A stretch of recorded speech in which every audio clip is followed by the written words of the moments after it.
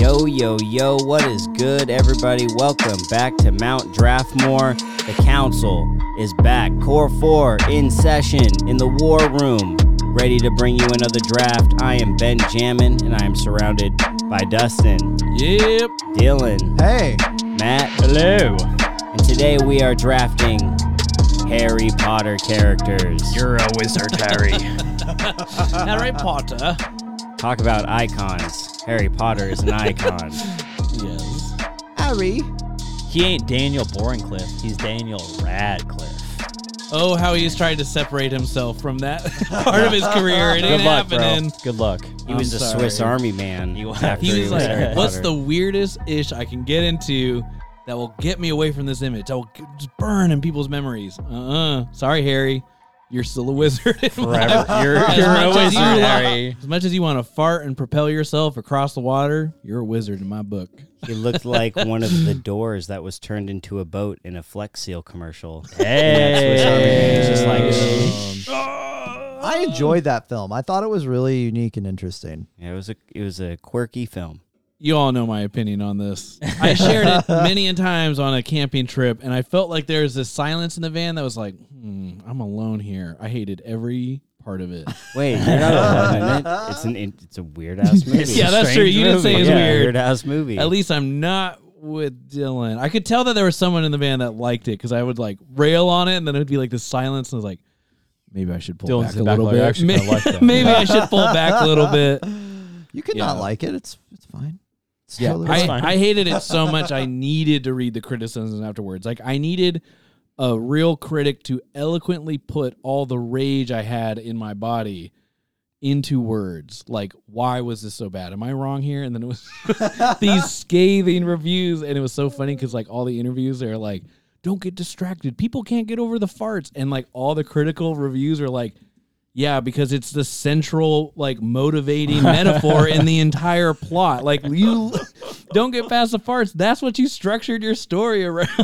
That's where your character development happens as well. Ay. What's with big mega stars going from hits to just clunkers? Like Daniel Radcliffe did this with Swiss Army Man. Also, Paul Dano was in that movie. Paul Dano's Yeah. like a legit actor. Yeah. Right? Yeah, that's true. He is. I mean, Tony Stark. Yeah. Robert Downey Jr. went from being Iron Man to being Dr. Doolittle. Not a good look. Not a good look. Oh, man. Yo, but Daniel Radcliffe did have a really cool like mini series with who's the guy from Mad Men? Y'all know who I'm talking Oh, about? John John Draper, Hamm. the John Yeah, Hamm. and it was called A Young Doctor's Notebook, and set in like Imperial Russia on the cusp of the Russian Revolution, and he's kind of like out, on the outskirts, in a rural setting, and it's really, really, really good. I highly recommend it. I will try it. It's real hard for me to picture those two in that movie, but I will try it out. No, I can't recommend it enough. It's seriously good. Not like Swiss Army Man, not like that. Okay, that's like fake good. This is real good. Okay. You want to Good watch thing you like said that. you want to watch a dope good movie with Daniel Radcliffe? Yes. It's called Guns Akimbo. Yeah. Ooh. This goes hard. Oh, Matt's looking skeptical. Let me sell you on Yeah, this. sell me on it. Sell me on Let me it. sell you in this. In whatever universe he lives in, like outlaws and shit, they broadcast these like fights to the death online on TV, and everyone's obsessed with it. Like if we were in this universe, all four of us would be huddled around this iPad being like, oh shit, Slayer's fighting Killer, what? So these deathmatch gets set up, and he's on there. Daniel Radcliffe's character goes on there, starts talking shit through the message boards. One of the guys is like, bitch, I'm going to come find you. And Radcliffe's like, oh, yeah, I'm sure you will, little pussy. Blah, blah, blah, blah. The guy sends him his IP address, and he's like, oh, shit. Shuts his computer as if that's going to save him. Little does he know, this guy comes and shows up with his crew, knock him out. Daniel Radcliffe wakes up with guns attached to his hands. And now he's part of the game. Yeah, there's Guns a hit Akimbo. put out of him, so now he's got to go fucking Guns Akimbo on these motherfuckers. Oh my god! I just set you up. I'm not going to spoil the movie for you. It's definitely interesting, entertaining. Watched it while playing some Settlers of Catan. I'll agree with Ooh. that last part. the entertaining. Oh, There's it's an entertainment value. It is fun. It's not like critically Yeah. warranted, you know? Yeah. Once the story started, I was like, okay, I'm starting to feel the vibe a little bit with this one, but it does sound fun. He's also Edward Fortyhands with some guns. Yeah. Yes. He was also in this British show Extras with Ricky Gervais, and like Ricky Gervais's character is an extra, and they're on the set, and it is Daniel Radcliffe playing himself, trying to separate himself from the Harry Potter universe, and he's like hitting on these women, trying to prove that he's older, and he's like whipping out, he's like, "Yeah, I got this condom." Ooh, it's like, I know what this is, by the way. And it's like already used. It's already pulled out. It's disgusting. And they're like, oh my God, get away. And it's like every scene he's flirting on women always gets interrupted by his mom. He's like, oh my God, say it's yours. And his mom comes by. But yeah, Daniel, that was a good part. You knew it deep down. That's where you were at in life. And you reflected it on screen. Dude, and I didn't realize he was like fucked up for a lot of the Harry Potter filming. Child stars, man. Yeah, man. Yeah. They get faded. Yeah. He had to overcome. Rupert Grint done the smart thing of just like fading into the background. Yeah. Like, I'm just going to be a normal person. Made some now. money. Yep. It's good. He's got his ice cream truck. He's fine. Yeah, he's doing good. All right. Well, on that note, woo! Yeah, let's draft Harry Potter. Dun, dun, dun. We kind of talked about Harry Potter there, a lot of Daniel Radcliffe, but we can get into this. Draft order. Dustin is excited to go because he's the first pick. Doesn't happen very often, but he's got it. I am second. Matt will roll third. And in the rare fourth seat is Dylan. Dylan, I don't think you hit number 4 very often. I don't. This is, I think, the second time. I think usually it's like you go third, I go fourth. Yes. Like we always Yeah. carry. I think it's like you guys flip flop 1 and 2 a good amount, and then we're pretty set in 3 and 4 over Yeah. here. Yeah. But here I am. You know, we switched places. Yeah. And you know what? It feels good. Here I am. Yeah, it feels like a new order. Yeah. But It's fun, knows? exciting, dangerous. Yeah. Who knows? Round 1. All right, we had a discussion about this, and yes, this is a category where I think there is a McDonald's pick, Wrong. and I feel very confident in it. So I'm going to say my reasoning, Dylan, and then I'd love to hear yours, because I actually do want to hear. Well, actually, no. I would want to hear who you picked first. That's all I want to know. Okay. I don't need you to trash my pick right now. I may not get my first pick, but hey, you go. I'm you. curious. You got- Actually, yeah, I got to wait. Sorry. you do Maybe you. maybe he'll tell you who he would pick first at the end of the draft. Yeah, we're having There a you real go. Yeah. sidebar. Oh going on. yes, Yeah. yes, Yeah. yes. I like that. Okay. Okay. Well, yes, I am talking about Harry Potter, and there is a reason why I think that he is the rightful first choice. Is I almost was going to compare it to like other franchises, but it's a little dangerous because I know y'all like you hella know Star Wars, so I'm not going to compare it. I was about to. Risky. I mean, he's- Risky. Well, I was actually going to compare like the worthiness of him being number 1, but I'm just going to talk about the Harry Potter universe. So I was saying earlier, there is no like story without Harry Potter and Voldemort. Like if you just had a bad wizard and good wizards trying to hunt after them, that'd be boring after a while. You couldn't have done 7 books and 8 movies if that was it. There's so many connections between Harry Potter and the villain that is so critical, that is pushing all the plot and the lore along. Like you start off Harry, like in the 4th chapter, all you book readers out there, help me out because I read this when I was really young. I loved the books, but it's been a while. It's like a few chapters in, the boy who lived, it introduces the whole thing. The Avada Kedavra curse has killed everyone except for Harry. It's making him really unique. It effing disrupts Voldemort's whole scheme. He turns into like a weird morphed version of his soul because he's got all these Horcruxes, which we're eventually going to figure out. But that like totally disrupts him. And he spends so much more time now in the story trying to regain his physical form. All because of Harry and his family. This boy who lived. And as you're going through, eventually you got that grand reveal that he's a Horcrux himself. Now, we're not even going to do spoiler alerts on this because if you went into a Harry Potter podcast and thought you could get away with not hearing the ending, I'm sorry about it. But of course I'm going to talk about the ending. When you learn that shit, oh my gosh, that was crazy. And it all makes sense and it connects with the lore. And the fact like there's all these other connections. If you're going to drop in some Neville Longbottom stuff with that prophecy later, boom, 6th movie, what does Dumbledore say to him? And he's like, I don't get it. It could have not been me. Dumbledore's like his decision to pick you shows you more about his thoughts on himself. Like, he viewed you as the threat because you're a half-blood, Voldemort's a half-blood. Both their wands are connected by the same, the two feathers. No other wands are like that. It's a phoenix, right? What bird? What magical bird? I think it is a phoenix. Yeah, I'm pretty sure it's a phoenix. Yeah, they usually produce one feather that creates one wand. There's so much about Harry in this series that creates the series itself. Well, he's the namesake, right? Yeah. It's not the Dumbledore series. It's the Harry Potter series. Also, I was thinking about this. So knowing that Harry is a Horcrux and effectively Voldemort kills himself by attempting to kill Harry, partially succeeding, but not fully succeeding. Do you think Harry, they don't elaborate on this, like, correct me if I'm wrong, but do you think he loses the ability to, like, speak to snakes because the Horcrux within him is destroyed? Ooh, that's interesting. I don't know. Like, does adult Harry lose Parseltongue? Like, I don't know, because, like, that was the whole, like, they explained why he's able to do that because Voldemort, there's a part of Voldemort inside of him who's able to speak to snakes, but yeah, I don't know, it's a tangent, but I've always thought about that, like, when you destroy the part that gave you that ability, do you lose that ability? I bet he does, because it's not like he has that ability memorized or really understands. No, it's kind of it's almost a little involuntary at times. Yeah. In the beginning, he's all freaked out by it, like, or everyone else is. Actually, he's not really freaked out. He's like, wait, everyone can't do this shit? You can't hear what the snake is saying? Then he's freaked out. But the other cool things about this character is that he kind of reflects this dilemma, which a lot of main characters have, where they're like, oh my God, like, I'm not perfect, or I noticed something dark in me, right? This duality of man that's explored in many other stories. But the kind of interesting thing is, like, his direct connection to Voldemort, where he starts to go into some weird, creepy mind dreams where he's seeing stuff that Voldemort's seeing, and then he's getting all pissed off, and he's having this moral dilemma. And I want to appeal to you really quick, Dylan, because you love Cora. You're talking about, like, main protagonists who go through, like, trauma, and they show that trauma, like, reflected.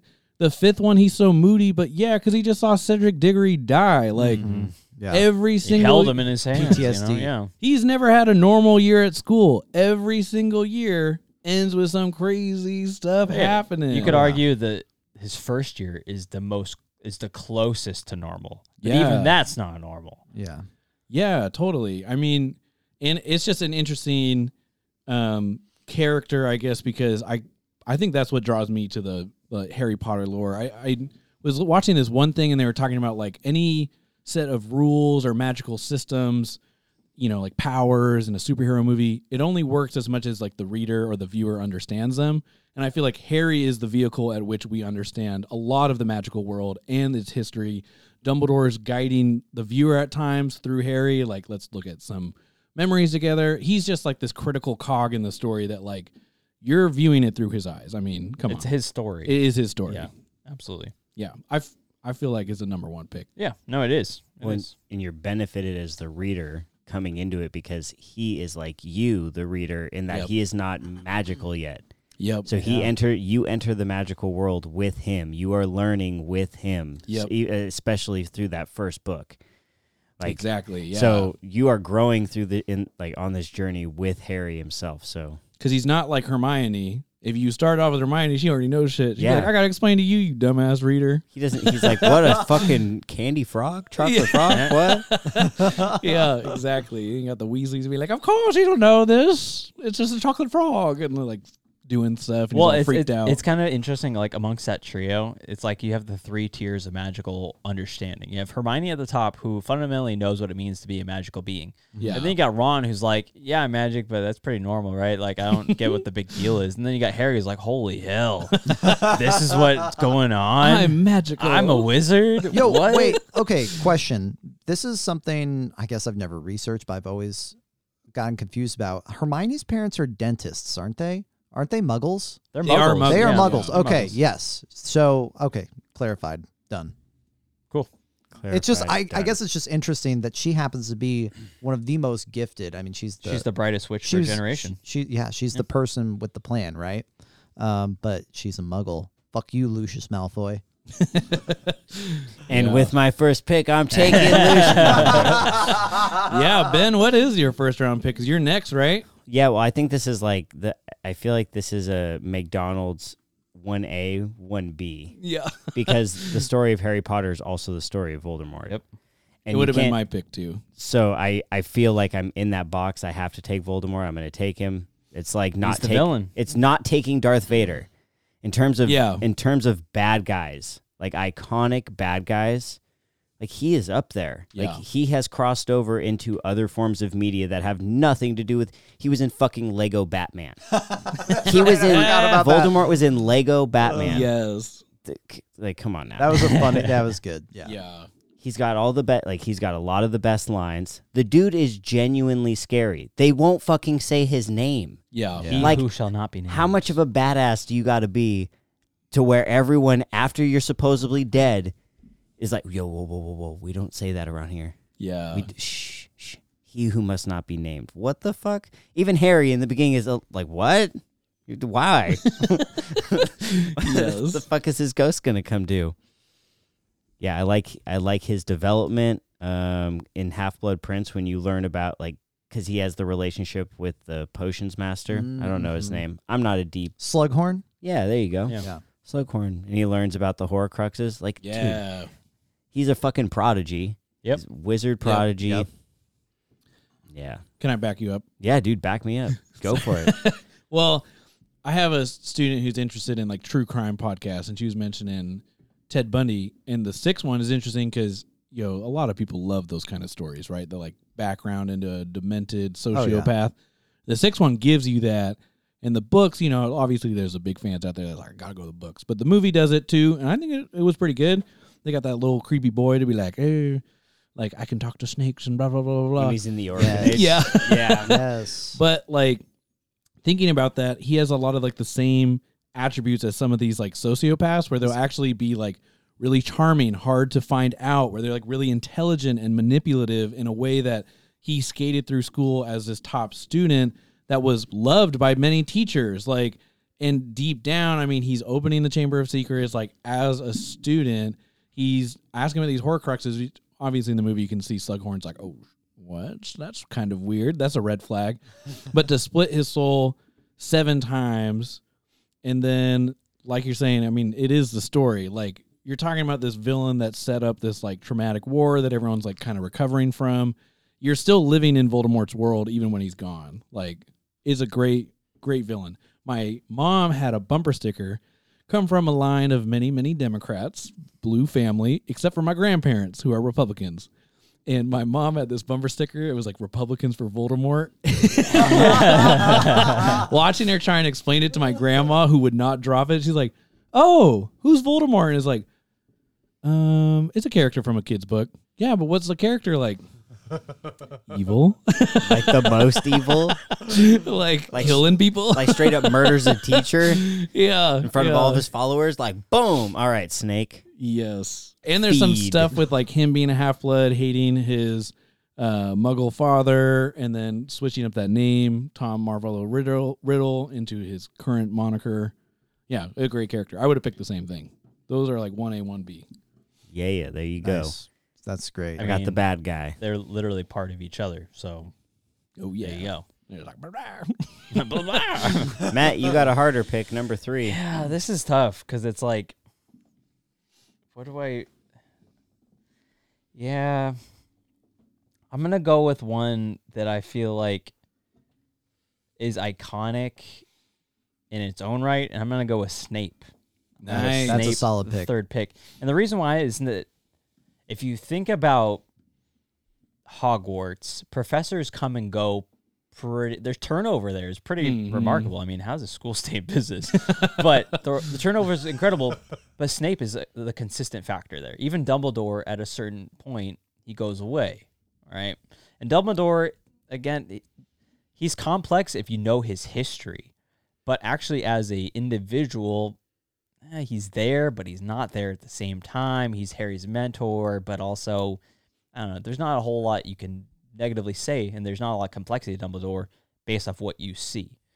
But Snape is an incredibly complicated figure, and you only start to see that complexity as each book and each movie builds on itself, and you start to learn that he is the Half-Blood Prince, that he is actually the true love of Harry's mom, and that's why he's been like a a guardian angel over him for almost his entire life, right? And that he was emotionally like destroyed when Lily dies at the hands of Voldemort, and that even though he's got this icy exterior, really he's like a pretty like sensitive guy who has actually a lot of complex emotions and a complex story in his own right, because he was a figure that was bullied, but ultimately he just wanted the girl all along.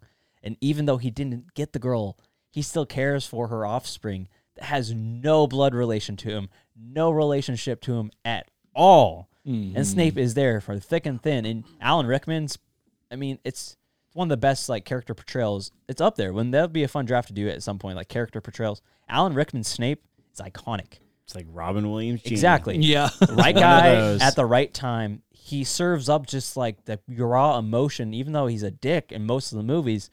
You learn more, you see more, and you're like, man, this guy's way more complicated. It's like you can't judge a book by its cover.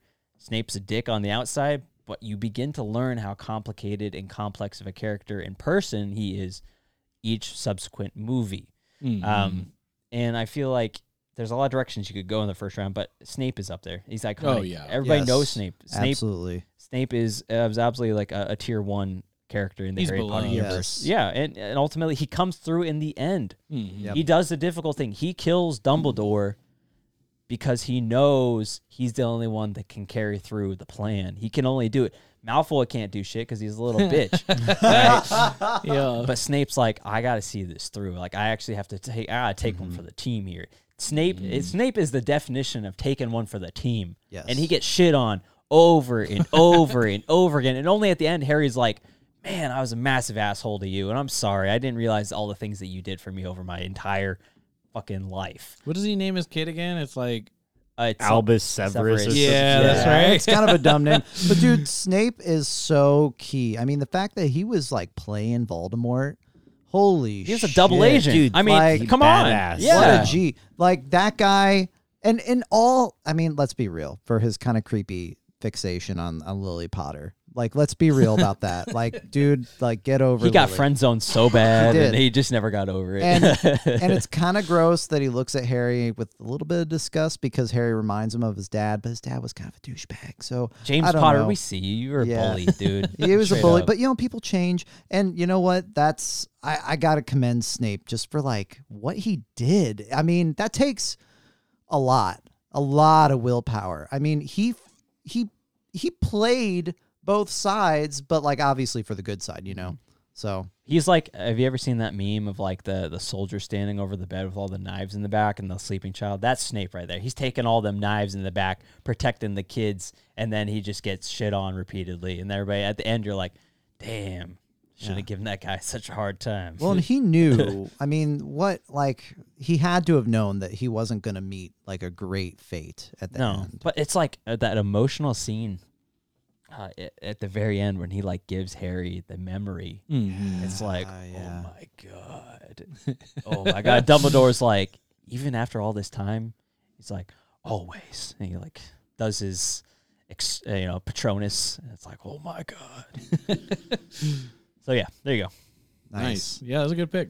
That is a great pick. And that actually, I was kind of like torn, but that maybe would have been my first pick. I knew right when you started defending him, I was like, Yeah. he lit up like, oh yeah. I was like, there it is. I think Snape is one of the most compelling characters. Yeah, he's super deep. Matt's yeah. like, yes, keep oh, going, thank keep you. coming, Thank yeah. you. But I'm going with another compelling character, one who I think is just as compelling as all these other ones. And he's the man with the plan. He's a schemer. I'm talking about Dumbledore. Okay, now Dumbledore is interesting because I'd say through most of the series, you look at Dumbledore as kind of like the guy with the answers, right? The guy who's infallible. He's always there kind of at the end to talk to Harry when Harry's like got his body torn apart. Harry. And he's also, oddly enough, probably the only person in the series who could go head to head with Voldemort and live. And Yeah. he did. He took on Voldemort in the Ministry of Magic. He's the only one Voldemort's scared of. Yeah, They he's reference that a bunch. He is the most powerful wizard in the world. yes. He has the elder one. Yeah. And and so thank you, Ben, like transitioning a little bit. So Dumbledore's interesting because you later find out that he was incredibly fallible, and that there's very little separating him and Voldemort except for like basically emotion. I mean, that is what ended up separating him, because the Dumbledore pursued power with Grindelwald. I mean, he really he did.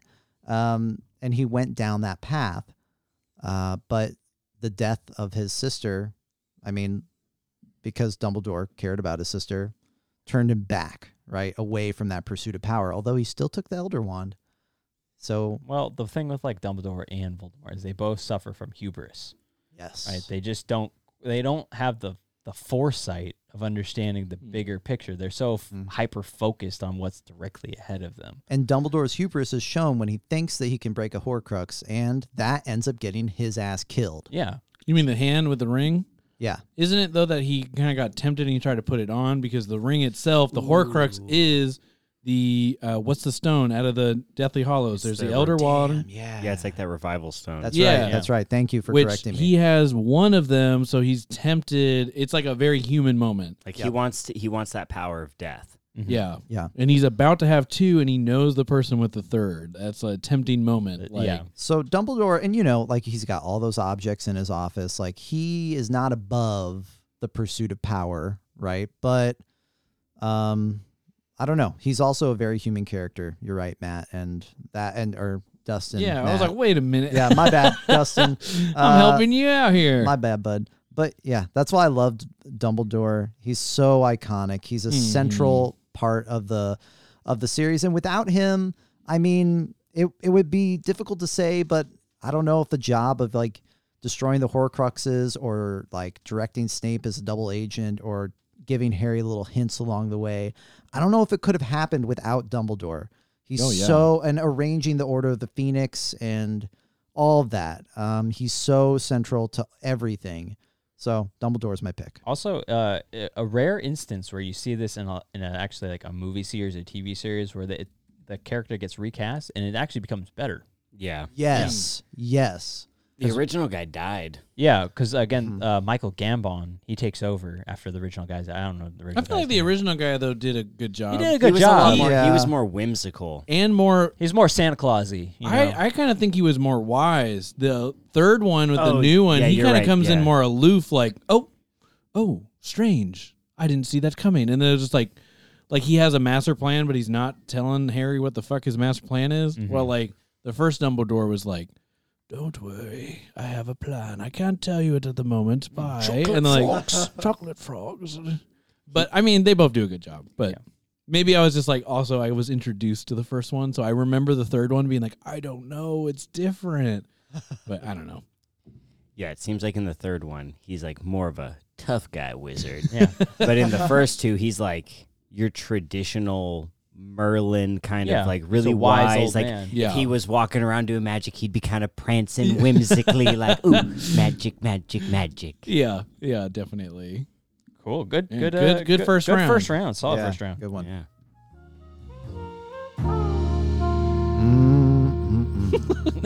Mm-mm. Oh, yeah. Hear that? We're chilling with Dylan. Yeah, we are. What do you got for us? I want to talk about the theme, or at least what I find to be the theme of Harry Potter. So let's start with Harry's life, right? He grows up with the Dursleys, Vernon, Petunia, Dudley. Fucking Dudley. Dude. Fucking Dudley, little. Dudley's the douchebag. AJ Soprano of the Harry Potter universe. Oh, he's a little millennial asshole. Yeah, straight up. We all see ourselves in Dudley and hate ourselves. And he goes through like that, like thinking he's a tough guy phase. He's wearing like Echo and all this stuff. God. Yeah. Well, so Harry in the beginning of the series it's very evident he's growing up in a household absent of love. Love is so key to this whole series. And what Harry encounters slowly throughout the series in bits and pieces is love and in his friends and adopted family, really found family, right? Mm-hmm. So whether it's Hagrid, right, first encountering Harry and telling him, you're a wizard, right? and just immediately adopting Harry as a friend, right? That adult that you can relate to. Or maybe it's Ron, right? That ride or die friend, and Molly Weasley, right? The adopted mom that takes Harry in without a second thought and is happy to feed him, even though they're struggling, right? They don't have a lot of money. And of course, Hermione as well. But then there's other forms of love too, right? Sirius, kind of the father figure that Harry never had, right? And it's so heartbreaking when Sirius is killed by Bellatrix Lestrange, and that opportunity for Harry to live with a father figure, the person closest to his father, his best friend, that's taken away from Harry, right? But I think, and there's other examples too, right? Snape's love for Lily. Dumbledore, he grows to love Harry as well, right? That's evident towards the end of the book, towards the end of Dumbledore's life. How about Neville's parents, who succumbed to Voldemort as well, being tortured by him, right? They don't die, but their minds aren't there anymore, but they also love their son, and he loves them back. But I think the most important love in the series, and this is the key, is the love that Lily Potter had for her son. Because without her love, we would not have the book, the story, Harry. Harry would be gone. There would be no Harry Potter because Voldemort would have destroyed him. But Lily's sacrifice essentially protected Harry and ensured that we would read about Harry's stories. He would go on to destroy Voldemort, right? So I think, I don't know, love is the central theme of the book. And you also see it in a couple more places that I want to point out too. Lucius Malfoy betrays Voldemort at the end because he actually loves his family more than he fears Voldemort. So the book is not only about love, but also that love is ultimately greater than fear, because Snape is also doing the same thing. He loves Lily more than he fears Voldemort. And also, one more thing, Harry, one of the only people who says Voldemort's name, right? So the book is about love and kind of trumping fear a little bit. At least that's how I see it. Yeah, love's the ultimate magic, right? That's Nice. the most powerful magic. Yeah. Yo, there was this one part at the end where he dies, right? Harry gets killed, and he's in that land with Dumbledore, and they're talking and all that. Where I watched that seventh one, the premiere, like the final one, Friday premiere, just came out. And I had this foreign exchange student, Alfredo from Spain. We were hanging out the whole month. This guy, man, we were always butting heads. We did not think alike. And he was in this full-out argument. My mom and I almost lost it and killed this foreign exchange student. I'm sorry, Alfredo, but my mom was like, at the end when Harry dies is like some biblical illusion stuff going on. Like Jesus is killed and then resurrected. Harry comes back. And Alfredo was just shutting it down. Like, no, that's stupid. No, it has nothing to do with the Bible. My mom was like, I went to Catholic school and all this stuff. And I was like, this boy's about to die. He is not going to be the boy who lived, Alfredo. Stop You're the arguing boy with who my died. mama. You're missing the point. But yeah, there's obviously some biblical allusions. It's like Chronicles of Narnia. I mean, it's like Western art. It is some biblical allusion stuff going on there. Oh, for sure. And it's hard to avoid. I mean, you could probably insert that stuff into something you write on accident. Yeah. Oh, yeah, for just sure. because it's so embedded in us, like in our culture. Yep. Very Nice. cool. Nice. Thank you, Chillin' with Dylan. Thanks for that trip down in the lounge. Yeah. Yeah, Dylan. Round 2. Let's get into that second round. It's still on you, Dylan. Damn. Damn, son. Damn. Where'd you find that? Okay, I'm going with another character who I think is impactful. I'm going with Dobby for my round 2 pick. And some of you might be like, what? You're going with the house elf Dobby? And I'm saying, yes, I am.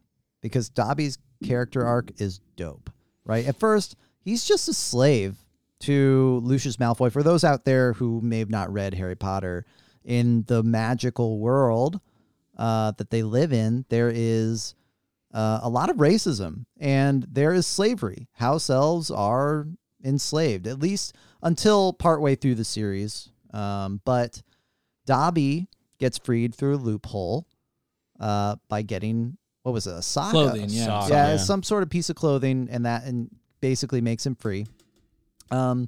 And then he goes and gets a job, right, in the kitchens, kind of goes off on his own. But he's a badass. I mean, he can apparate anywhere. He can freeze people with the snap of his fingers. Yeah. And I think what's really cool is at the end, I'm sorry, y'all. It's been like 8 years since I've read the books, but he sacrifices himself for the team. He does take one for the team. Yeah, he saves them. He saves them and sacrifices himself for the team, for the cause, and they bury Dobby. A free elf. And I thought that was other than Snape, I think that was one of the stories that like stirred me the most for some reason. It gets a reaction to me when I reach that page every time where they're burying Dobby. Just because I don't know, he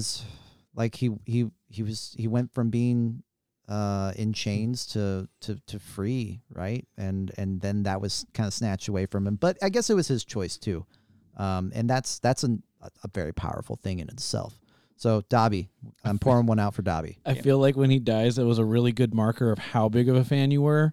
Because I definitely knew some people who were like, nah, I'm good on the books. I just watched the movies and pretty like, hey, it's cool. There's some action going on. I might be talking about some people I know, like some close friends, my neighbor maybe.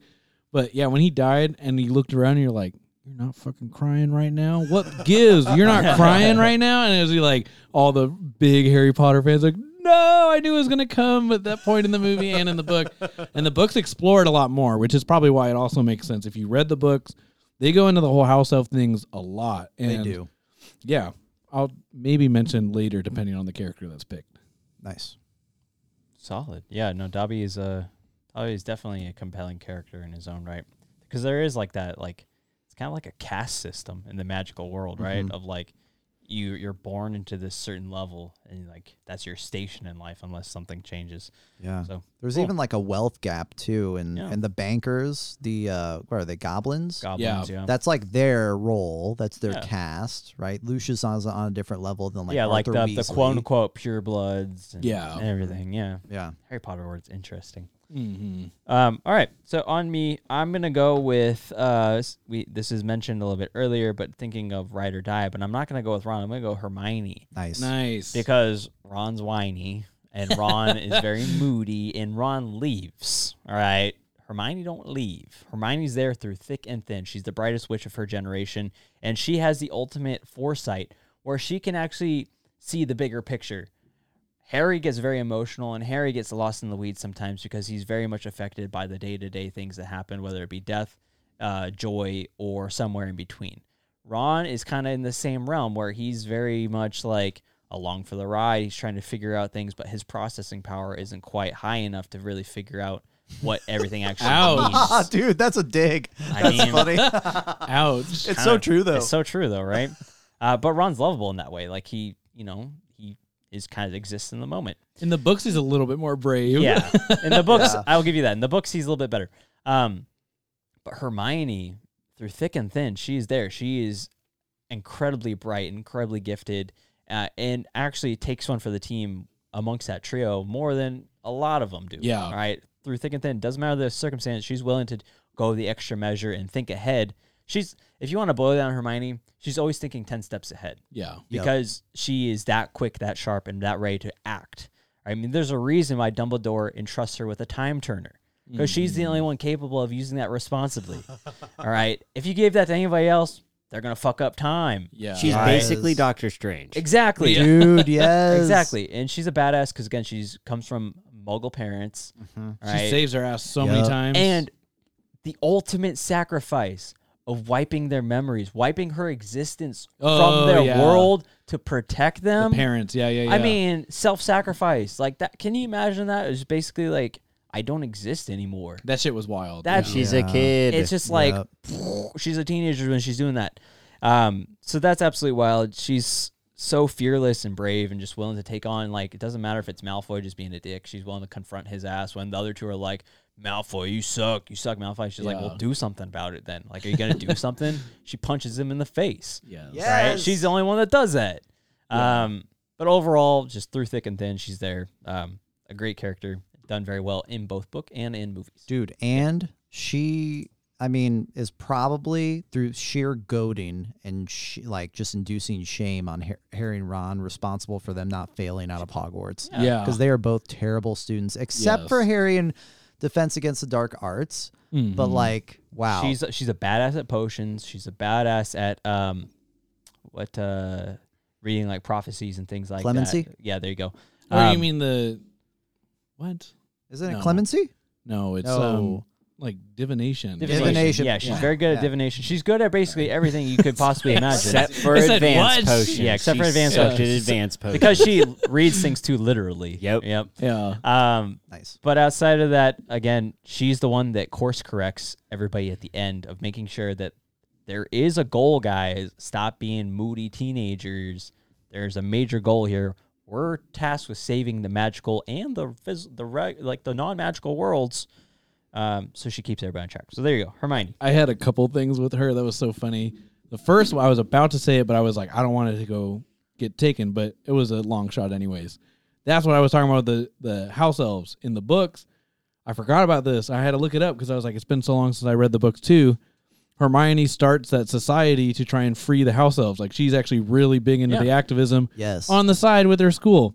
The other thing I was going to say is a lot less serious about her character, which is in the movies, the first one portrays her like kind of like in the books. Like, she's nerdy, she's kind of a mess. Yeah. Like, she's that studious student that maybe isn't like the most popular or the most concerned with that, and like looks might reflect it a little bit. She might not be the most like conventionally attractive or concerned with her looks. And then after that first movie and like later on in the series especially, they're like, no, F it. Emma Watson's going to have her makeup done.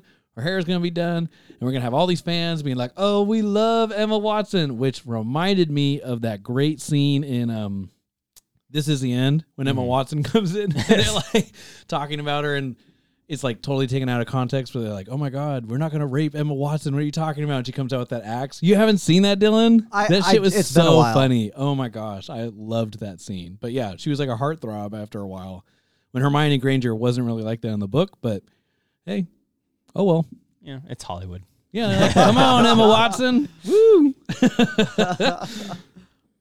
Damn it. I was really trying to get Dobby and Hermione. As it came up to me, I was like, okay, I'm going to get Hermione, I think, second. I don't think you'll take Dobby with your second or third. So I wasn't, but I was going to do Hermione. So, see, because I was like, I'll take Hermione second so you don't get her.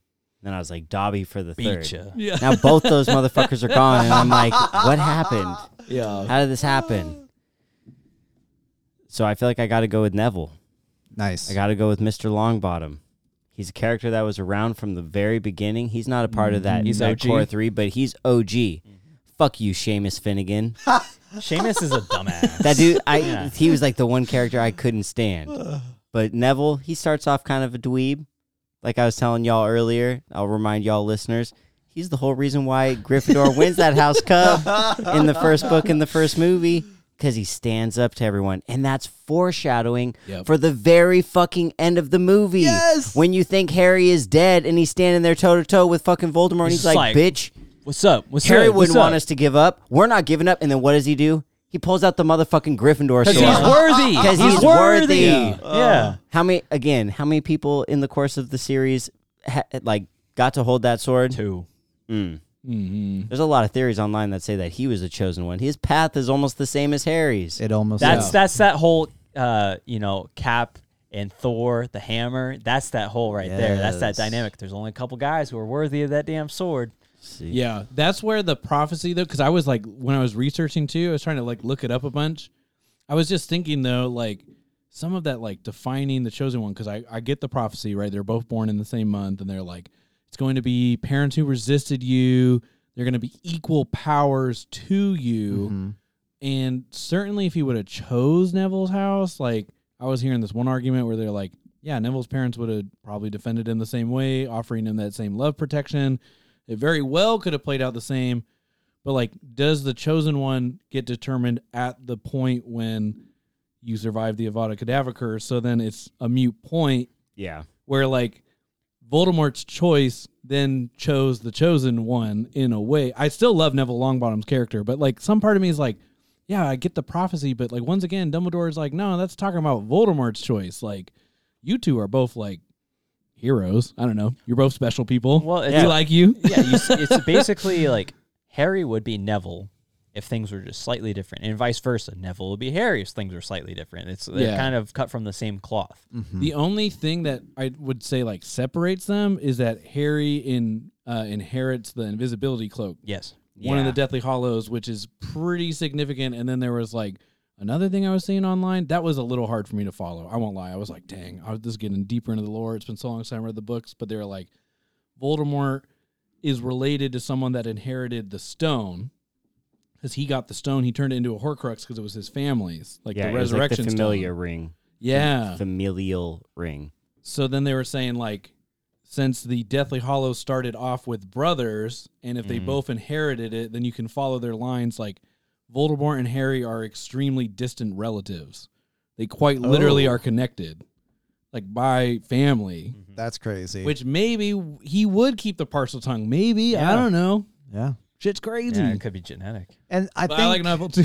with Neville, I like it's one of those things where it's cool to think about and it's possible, like, right? It could be Voldemort's choice, but ultimately, like, we can't know, right? But we do know he's a badass. Exactly. Yes. It does not take away from his badassery or his achievements. Straight up destroys a Horcrux. Nagini, which Where's is a character pretty arc? cool Horcrux. Yeah. I mean, he really does go from a clumsy little dude to like a pretty handsome, Hey, like, he long brave bottoms, guy. right? He Oh. long bottoms. Mm-hmm. He stands up against like some of the toughest bad guys. I mean, he fights Bellatrix in Order of the Phoenix. He's a great character too.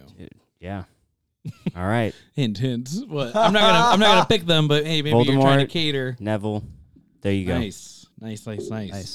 All right, for the last pick of the second round in the first half, I'm gonna go with another crowd favorite with some character arc and some complexity that you get introduced to, and you're like, oh, I hate this guy, and then you end up loving him. So kind of similar to Severus Snape.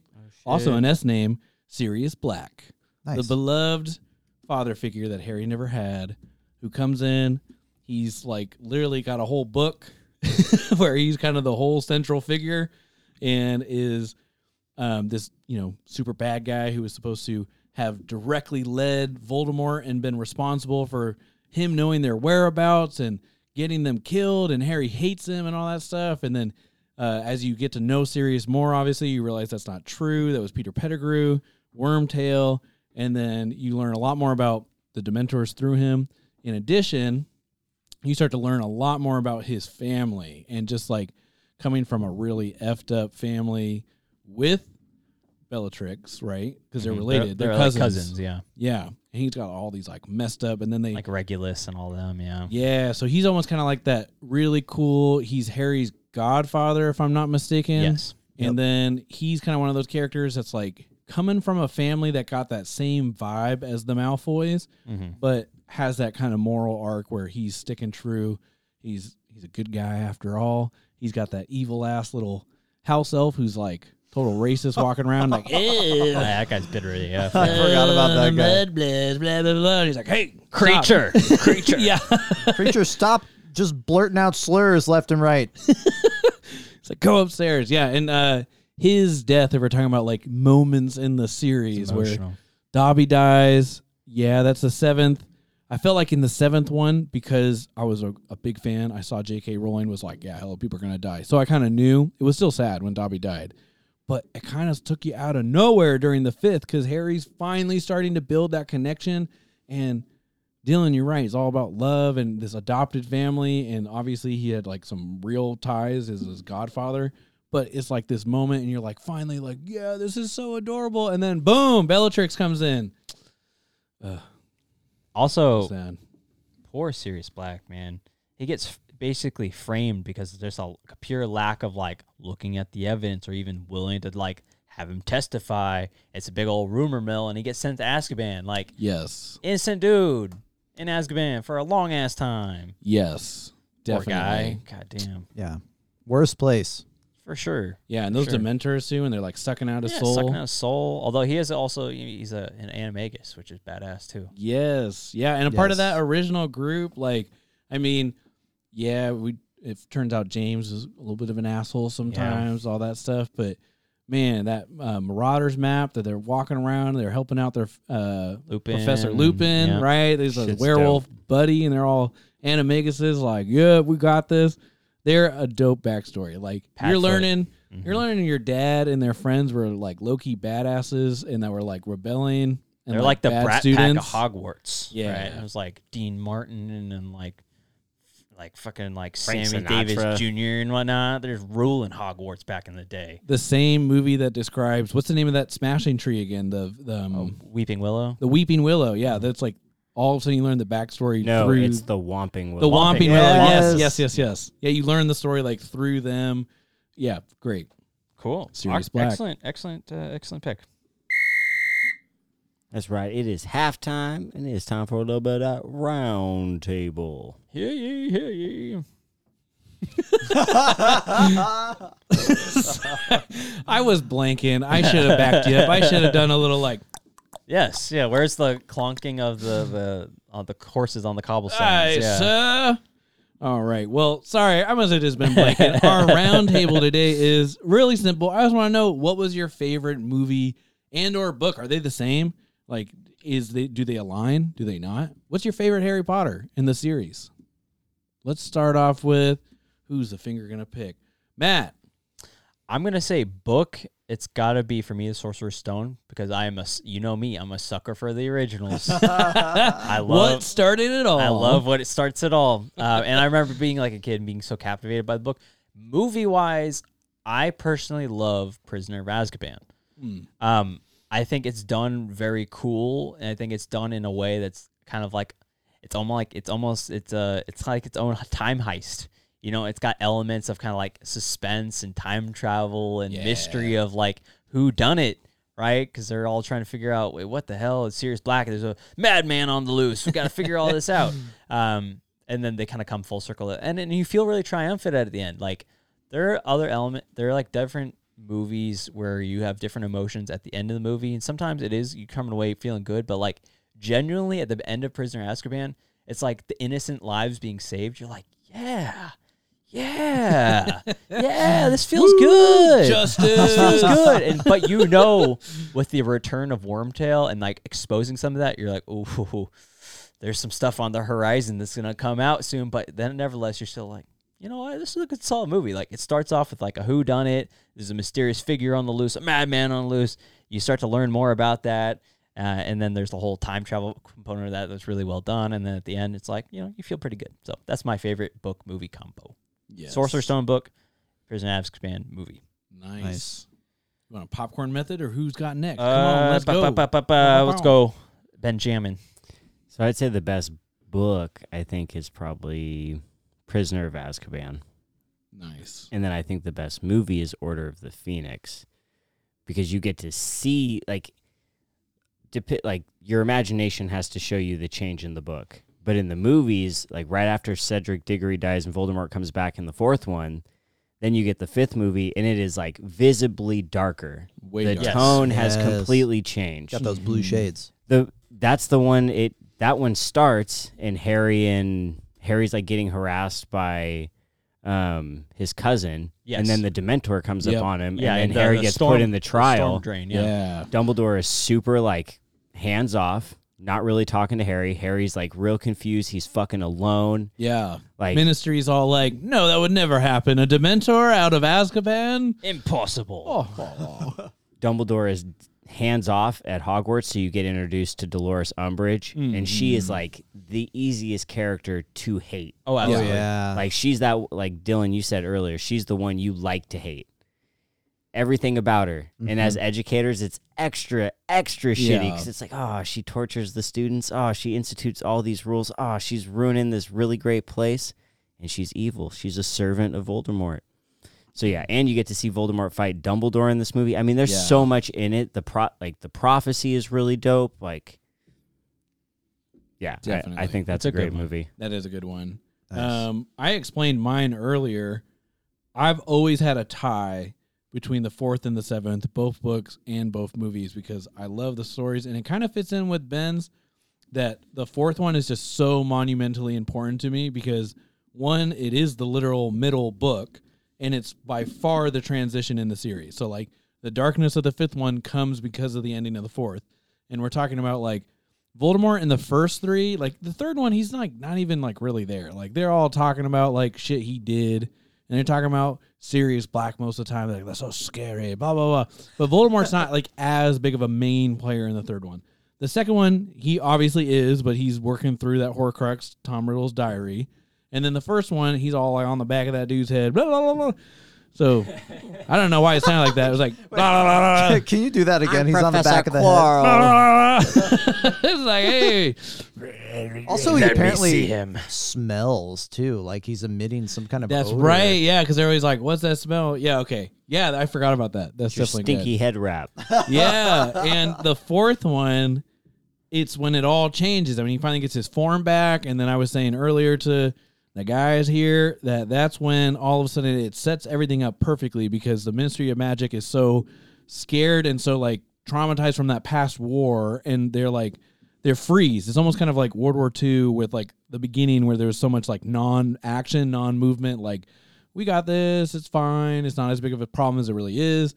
Like Ministry is just straight up denying that he ever came back. A boy just died in the Goblet of Fire, like the tournament, and they try and act like it didn't really happen.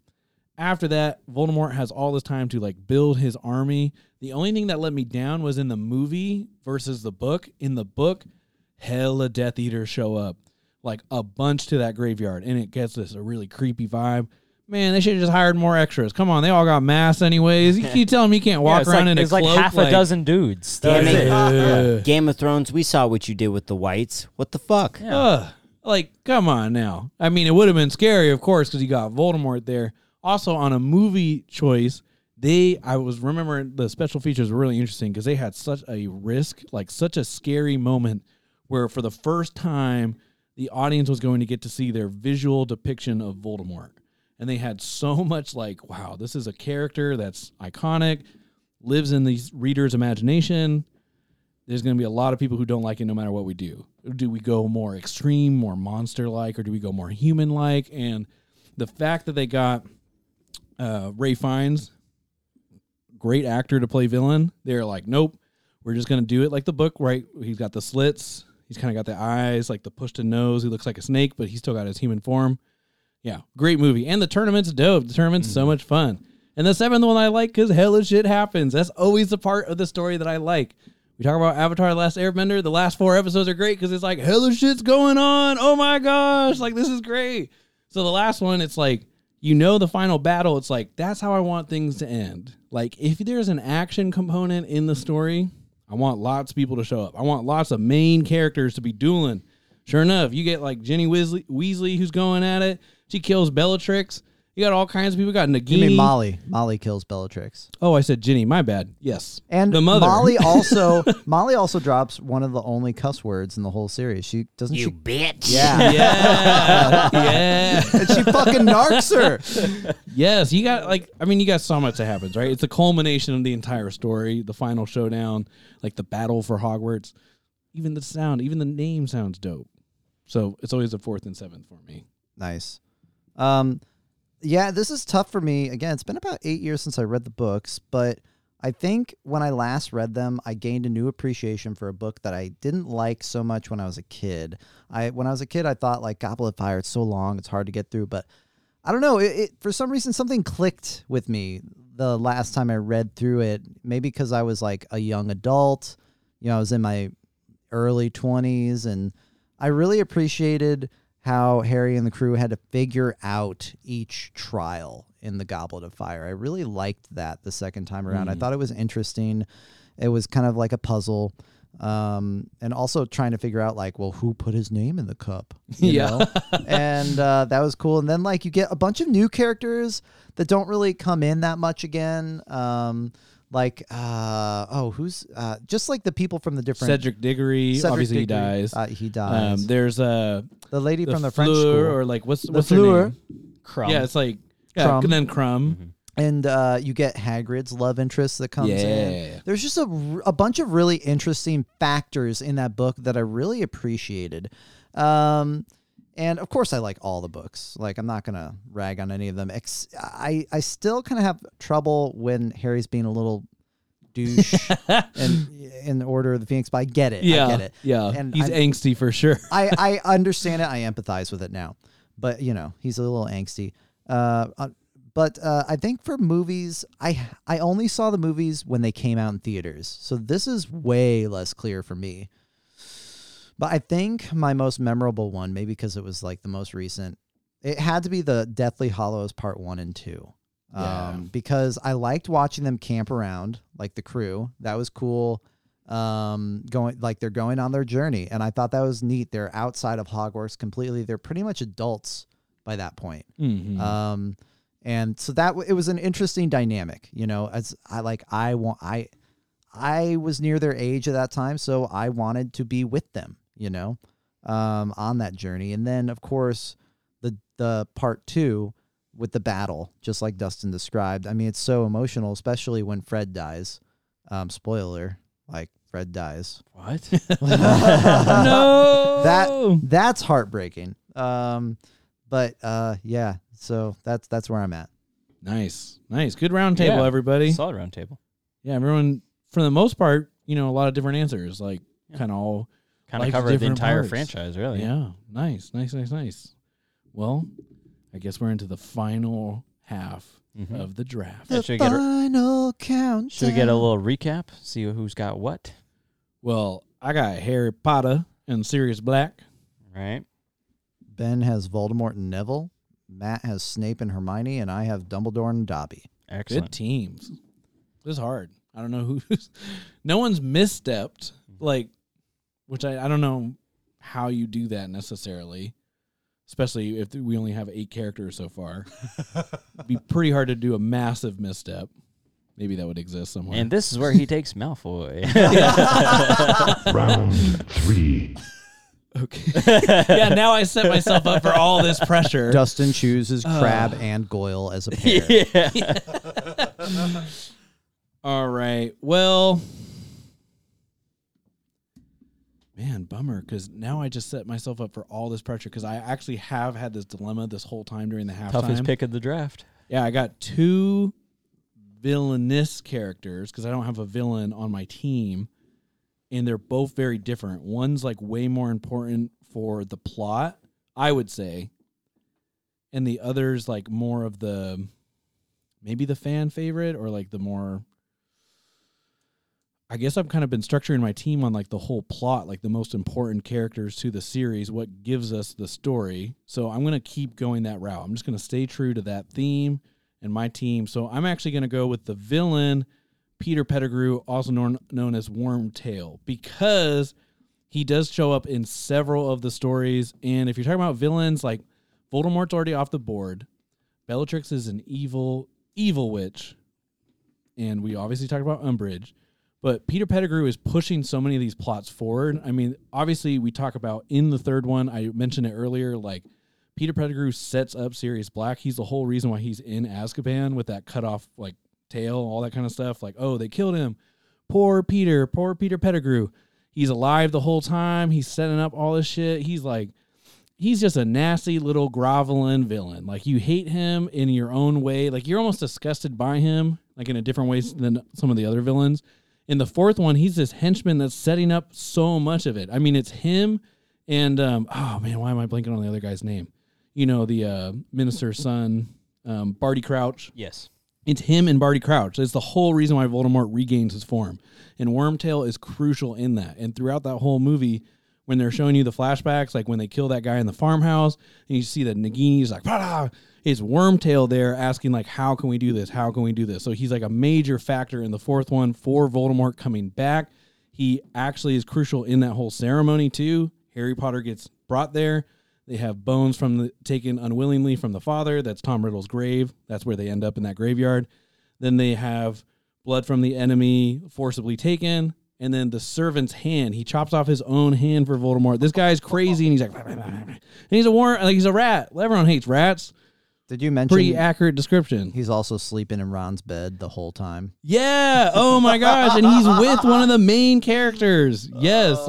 He has been there for the whole first couple movies. Do you think as an onomagus, he had uncontrollable pooping like most rats do, or did Can he like control that?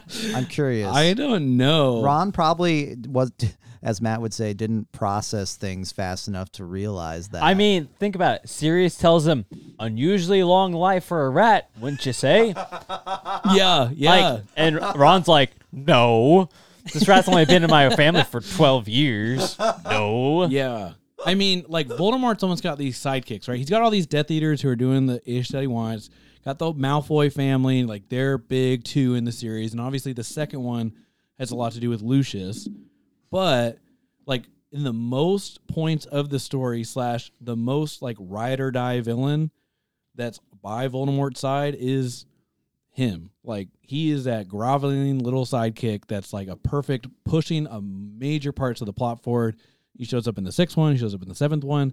You're talking about that scene where Dobby dies. Like, he's the one that captures them. Do you remember that?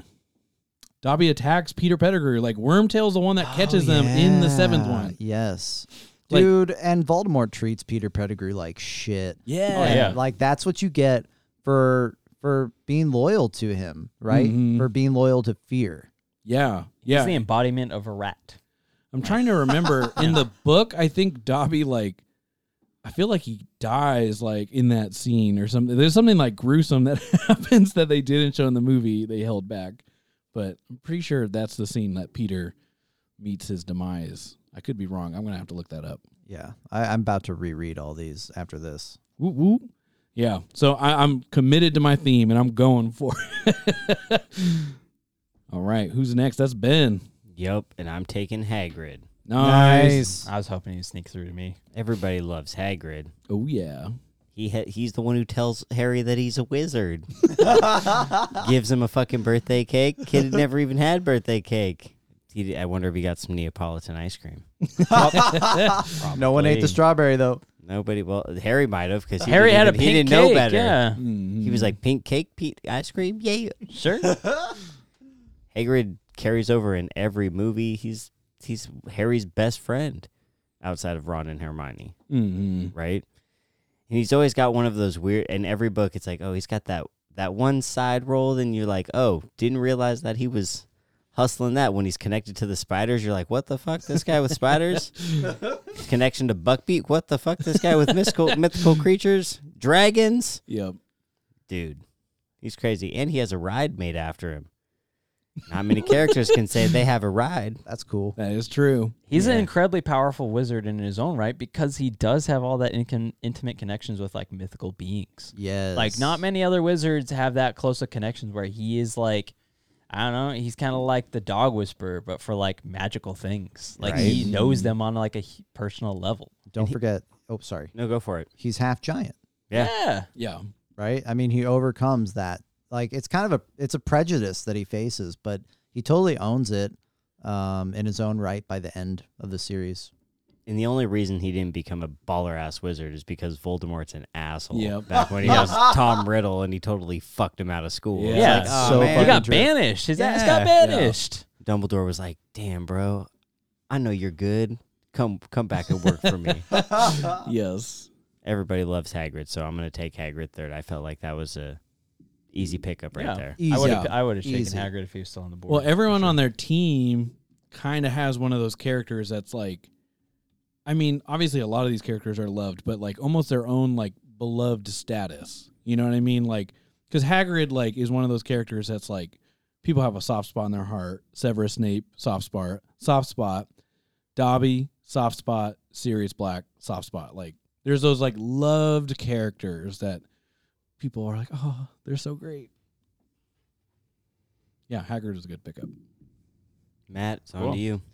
All right, with the third round pick, I'm going to go with another character that has exhibited a lot of growth, and she, again, is a badass in her own right, and that's going to be Ginny Weasley. Yes. Ginny gets a bad rap just because, again, when you first encounter her, she's very much an overwhelmed child. That's essentially what she is. She's just a kid. She's trying to figure it out. She's overwhelmed. She gets taken advantage of by Tom Riddle. Right? She don't know what she's doing. But since Chamber's Secrets, she's still a little awkward in the subsequent ones. But then she just takes off and she comes into her own right and she starts like kicking ass and taking names. Right? She don't mess around. She's like, Harry, I love you. and I'm going to tell you that eventually. Not right now, but I'm going to tell you that. But eventually, like in the books, we've talked about this earlier, but she actually is like way more badass in the books than she is in the movies.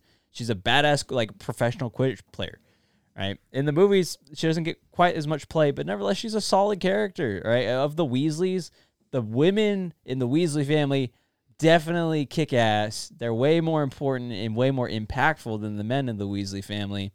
And she is absolutely a badass that needs to get some love. And I feel like she really comes about, especially when we get around to Deathly Hallows. She's there, front line. She's ready to go to war.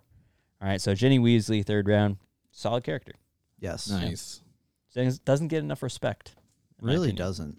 No respect at all. I like that. Because, again, people are biased because of how she is in Chamber of Secrets. She's just a child that gets taken advantage of by an evil spirit. Yeah. Okay? Not her fault. Not her Yes, fault. That did kind of taint her character a little bit. But I mean, she really is amazing. I think even somehow I overlook her every time I reread the series. I don't know how. It's a weird thing. I don't know. For some reason, my mind like glosses over. Also, a little she's bit. Harry's wife at the end. Like, come on. True. They're like the Wizarding World's power couple. Like, They are. Maybe I miss it every time, but I feel like I miss their development as a couple together. And I'm not saying I don't buy it. I'm just saying maybe I'm missing something. it's kind of the implied thing that you don't necessarily see either on the screen or you're reading on the page, but there's things that are happening because there's a lot of they don't tell you. Snogging. Yeah, there's a lot of snogging. Yeah. There's a lot of story that's not being told that you're having to infer upon based off of the end result. Yeah. It's also kind of like what you were looking for when you first were reading it. Because I won't lie. Like, when the first time I read Romeo and Juliet, I was so about that, like, family feud, like the fighting part. I was like, yeah, okay, whatever. Like, oh, a rose by any other name. So when I was reading Harry Potter, it was a little bit of the same. Like, Harry's, like, love interest in the 5th book, the Cho Chang, and then in 6, like, Ginny is like, yeah, but, like, who's that half-blood prince? Let's get through these scenes. Come on. But, well, as someone who's older, if I was to reread it now, I probably would be like, yes, get back to those romance scenes. I got a much softer heart. Nice. Good pick, Matt. I think that's you, pick. Dylan. All right. I'm torn, but I think since I've got the wraparound, I'm not going to reveal my last pick yet, but I am going to go with a key figure. That mother figure to Harry that Harry couldn't have in his life, and also certified badass. We've already talked about her here. I'm talking about Molly Weasley. Molly, I've already said it, right? She adopts Harry without a second thought into her home. Even when Harry and Ron do stupid shit, Molly doesn't like scold Harry because she knows like Harry's already had a traumatic existence. Harry's a good kid. What Harry needs is love. And she does that. She sends Harry presents, the same as Ron, right? The same stockings or Christmas sweaters or whatever she knits. Feeds him when they don't have much money, houses him. She's just an amazing person. Then she takes down Bellatrix Lestrange, as we mentioned before. You bitch. You bitch! Yeah, she completely narcs Bellatrix Lestrange.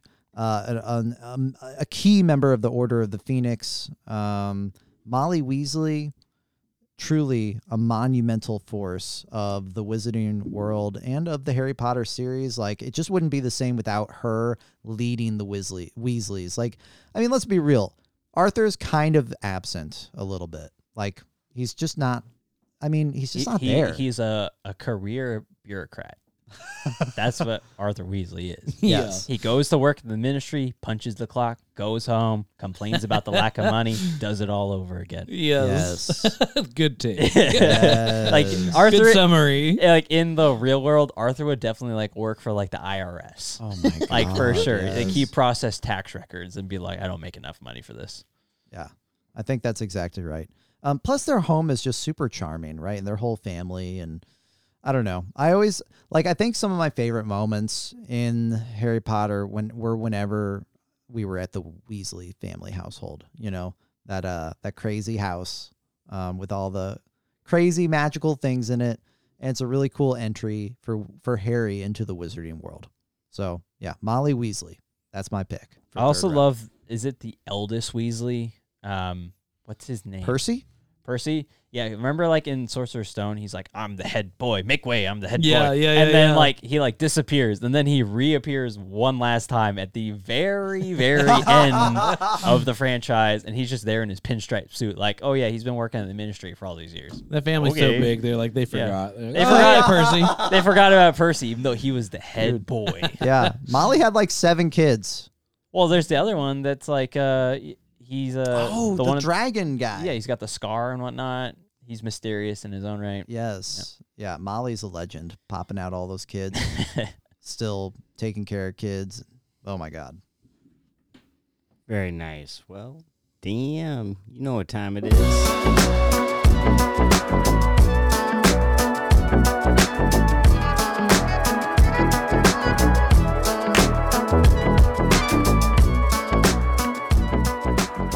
We are done with the third round, so it's time to make some connections. But before I make some connections, I got a question for y'all. How much do y'all think Harry Potter has made in book sales? Since they Just all in book started? sales? Just in book sales. How much does a book cost? Like $20? I don't know. Go grab it and look at the back.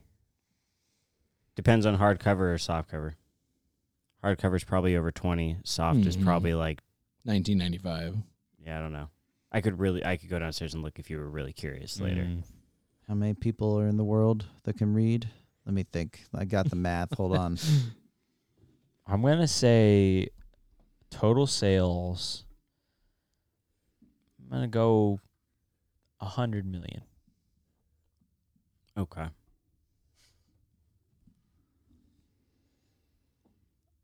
I'll do $1 billion. Okay. I'll do 200 million. You said 100 million? Yeah, I said 100. Wow, y'all didn't give it enough credit. $7.7 billion. Whoa. That's fucking crazy. I was in closest though. books. No, you want to know what's real crazy? What? How much do you think they've made in the movies? Ooh, 20 billion? No. I'm gonna say 300 million in the movies. I'm Matt. Matt, there are 8 movies. Yeah. I want you to rethink that. Okay. All right. 300 million. See, I'm in the mode. I'm still thinking books and like that blowing my mind. 15 the bill. billion. 15 billion. 15 billion. 15 I billion. don't even remember what I said. Okay, I will 20? go with I think he said 20. Remember, there's only 8 movies, y'all. yeah. You said 20. How much did you say? Too much. I said 20 billion. 20 billion. You said 7 billion. I'll No. go- I said 15. Oh, 15. My bad. 3 billion. 3 billion? Yeah, 3 billion. Well, you're closest. It's Nice. 7.8 billion. The movies Damn. made just a smidge more What? than the books. But think about that. Like, the Damn. books were that close, and books are That's like, pretty that- dope. That's pretty crazy. That's crazy. Yeah. So that happens for a couple different reasons. Like, when J.K. Rowling gets the deal with Scholastic, Scholastic agrees to both print the book in hardback and softback. And before Harry Potter, that actually wasn't common for young adult books. It was really rare. But because it was in a hardback, they could put it on the front tables of bookstores. Yeah. So it was front and center. So that put the series like literally in front of everybody right from the get-go. It takes off, obviously does buku bucks, makes hella money, gets the film deal. And when it gets the film deal, it also gets a theme park deal with Disney. Disney's like, we're going to make a Harry Potter section within one of our parks. Then they drag their feet for a couple years, and they make an agreement with J.K. Rowling, and then they go to sign papers, and then they're like, well, actually, no, let's change that. And J.K.'s like, yo, what the fuck? And eventually she gets so fed up that she goes and starts talking with other theme parks and ends up at Universal. And Universal's like, we will give you complete creative control. Wow. Just let us build it. And she did. So they make the Harry Potter worlds at the Universal, and it's like a complete immersive experience. It's not like any like now if you go to Disney, you kind of experience the same thing. But Harry Potter was the first place to make a truly immersive experience to where if you go and talk to a cast member or worker there, they are playing a character. They are like if you're talking to them, they're talking to you as if they are living in Wow. the wizarding world. You go to Hogsmeade, You are in Hogsmeade. That is so cool. You can try to get them to break character. No, like their job is to not break character. Yeah. And Harry Potter sets this trend. Like now Disney does this with Avatar and even more with Star Wars. But none of that's possible without Harry Potter. Harry Potter changed the culture of how movie studios invest in young adult properties based off literature. Before Harry Potter, they didn't want to touch books that were published, like that were made for young adults. Afterwards, you got Twilight. Yeah. You got Hunger Games. Chronicles of Narnia. Yeah, that's a good point. You have that's hella series. dude. The Maze Runner series, like all of these are possible because Harry Potter puts that in the popular culture, and it shows that literary culture is also pop culture. For sure. And then it also leads to millennials being the most read generation in all of human history. Are we really? Yes, That's crazy. and that's in large part because of fucking Harry Potter. Dude. Yeah. Wow. So, That's awesome. there's some connections for you, y'all. That's excellent. Nice. That's a hella fine connection. I remember, I don't know if y'all experienced this when the books came out, but I was young enough, when the books came out, that my mom read like with me, and it was really cool. Nice. That's dope. It was cool. Also remembering like going back in time of like OG Amazon was literally just an online bookstore. Yeah. So like that's how you would get the latest editions of Harry Potter that come out would be you'd order them on Amazon. You got to wait like sometimes over a month to get it. And then when you got it, break it down, read it right away. I mean, everyone knows John Green, right? John Green didn't start, he didn't hit the scene because he published a book. He hit the scene because he made a video and posted on YouTube. Like it was a song about the upcoming Harry Potter book, like the last book, and how excited he was. That's what fucking launched his YouTube channel. Wow. That's what led to everything in his. So even Harry Potter is somewhat responsible for John Green's career, and he's a legend now in 2021. Crash course, we see you. Damn. Wow. That is unbelievable. That's pretty wild. That is a cosmic connection. Dude, I'm telling you. All right. That's going to do it for Cosmic Connections. We have one more round to get to. Round 4. Dylan, last pick. I'm torn, but I think I wanted to get another legendary character in there, but I think I need a villain. I think I need someone that's real evil, and it's that person that we mentioned who we love to hate. It's Dolores Umbridge. Okay, she's legendary in her own right just because of how vile she is.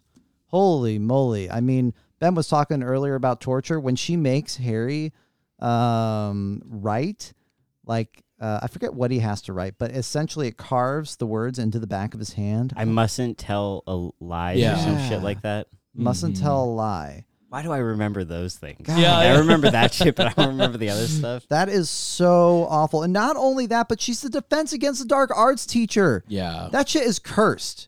And she's not even like teaching practical things. No, she doesn't even let them do anything. She's Yeah. like, we're going to go all through the books and we're going to do the owls, Yep. Yes. OWLs. Yes. Yeah. Great character. And her just like the physical embodiment of herself, like her pink clothing is and like the style of her office is automatically like off-putting. You know something's terribly wrong. And the way she's described as having like a toad-like face. And the way she talks too. You know, she's almost too nice, too squeaky clean.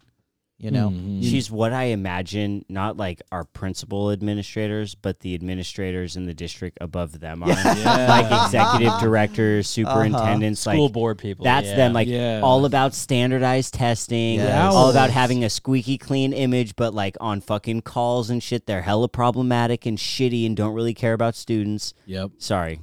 No, Oh, that's great. Yeah. That's a great comparison.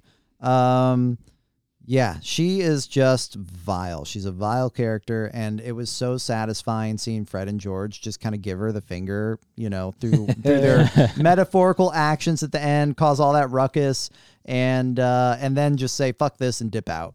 Yes. They don't even take the owls. Yes. They just dip. And Umbridge can't do anything at the end. She can't do anything to rein it in or control it. Everything's just loose ends, and then she gets taken away by the who are they? Oh no, she gets No, she gets taken away by Hagrid's brother, right? No, the No, it's centaurs. the The centaurs. No, yeah, the yeah, centaurs.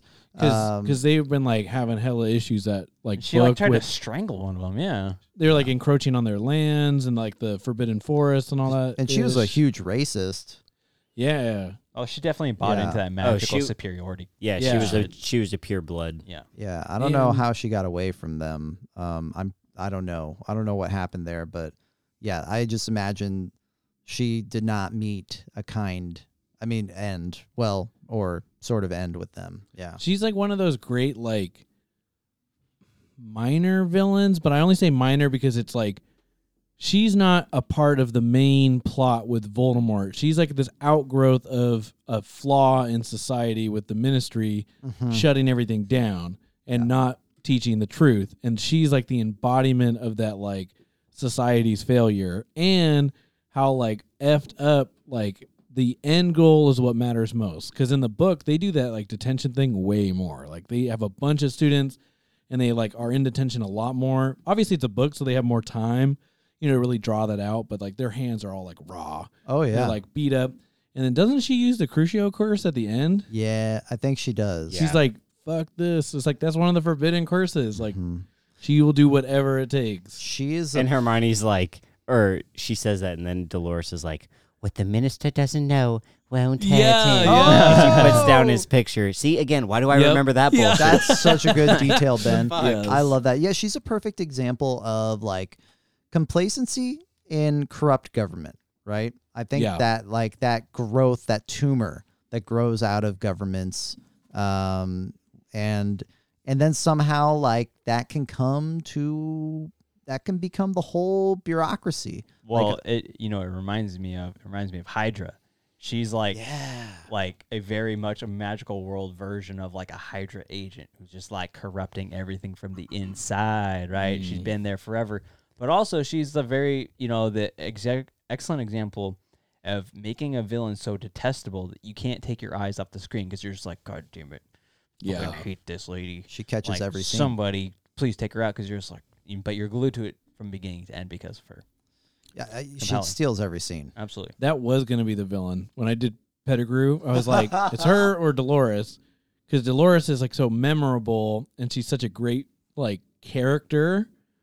And then it was like, Wormtail's a great character and it's the plot that I'm like really picking him for, like the connection to the rest of the world. But Dolores is like almost kind of like you read Chamber of Secrets and yeah, they mention that stuff later on, like the Basilisk and all that stuff, but it's kind of like a standalone characters. Or obviously like Professor Quill only shows up in one book, or you have like these like one book moments. Cedric Diggory only shows up. She's like one of those one book characters that comes in, so bam, great I think character. she is though in the trial that Harry has to go through, isn't she? She's in the Later trial. on, which trial In the last book, in the last book? she has Oh. she has a Horcrux. She has the locket. Oh yeah, They See, break into sh- the ministry to find it. Connecting her to Hydra is good because I was thinking she has a lot of like Nazi connections. Yes. Yeah. Like in the way she Yes. runs the school, the way she She's a mandates, fascist. the way she like mandates law, and then the way that carries over into government, and the way like, again, she is totally on the pure blood side. She's Yeah. totally about oppressing anyone who isn't or who's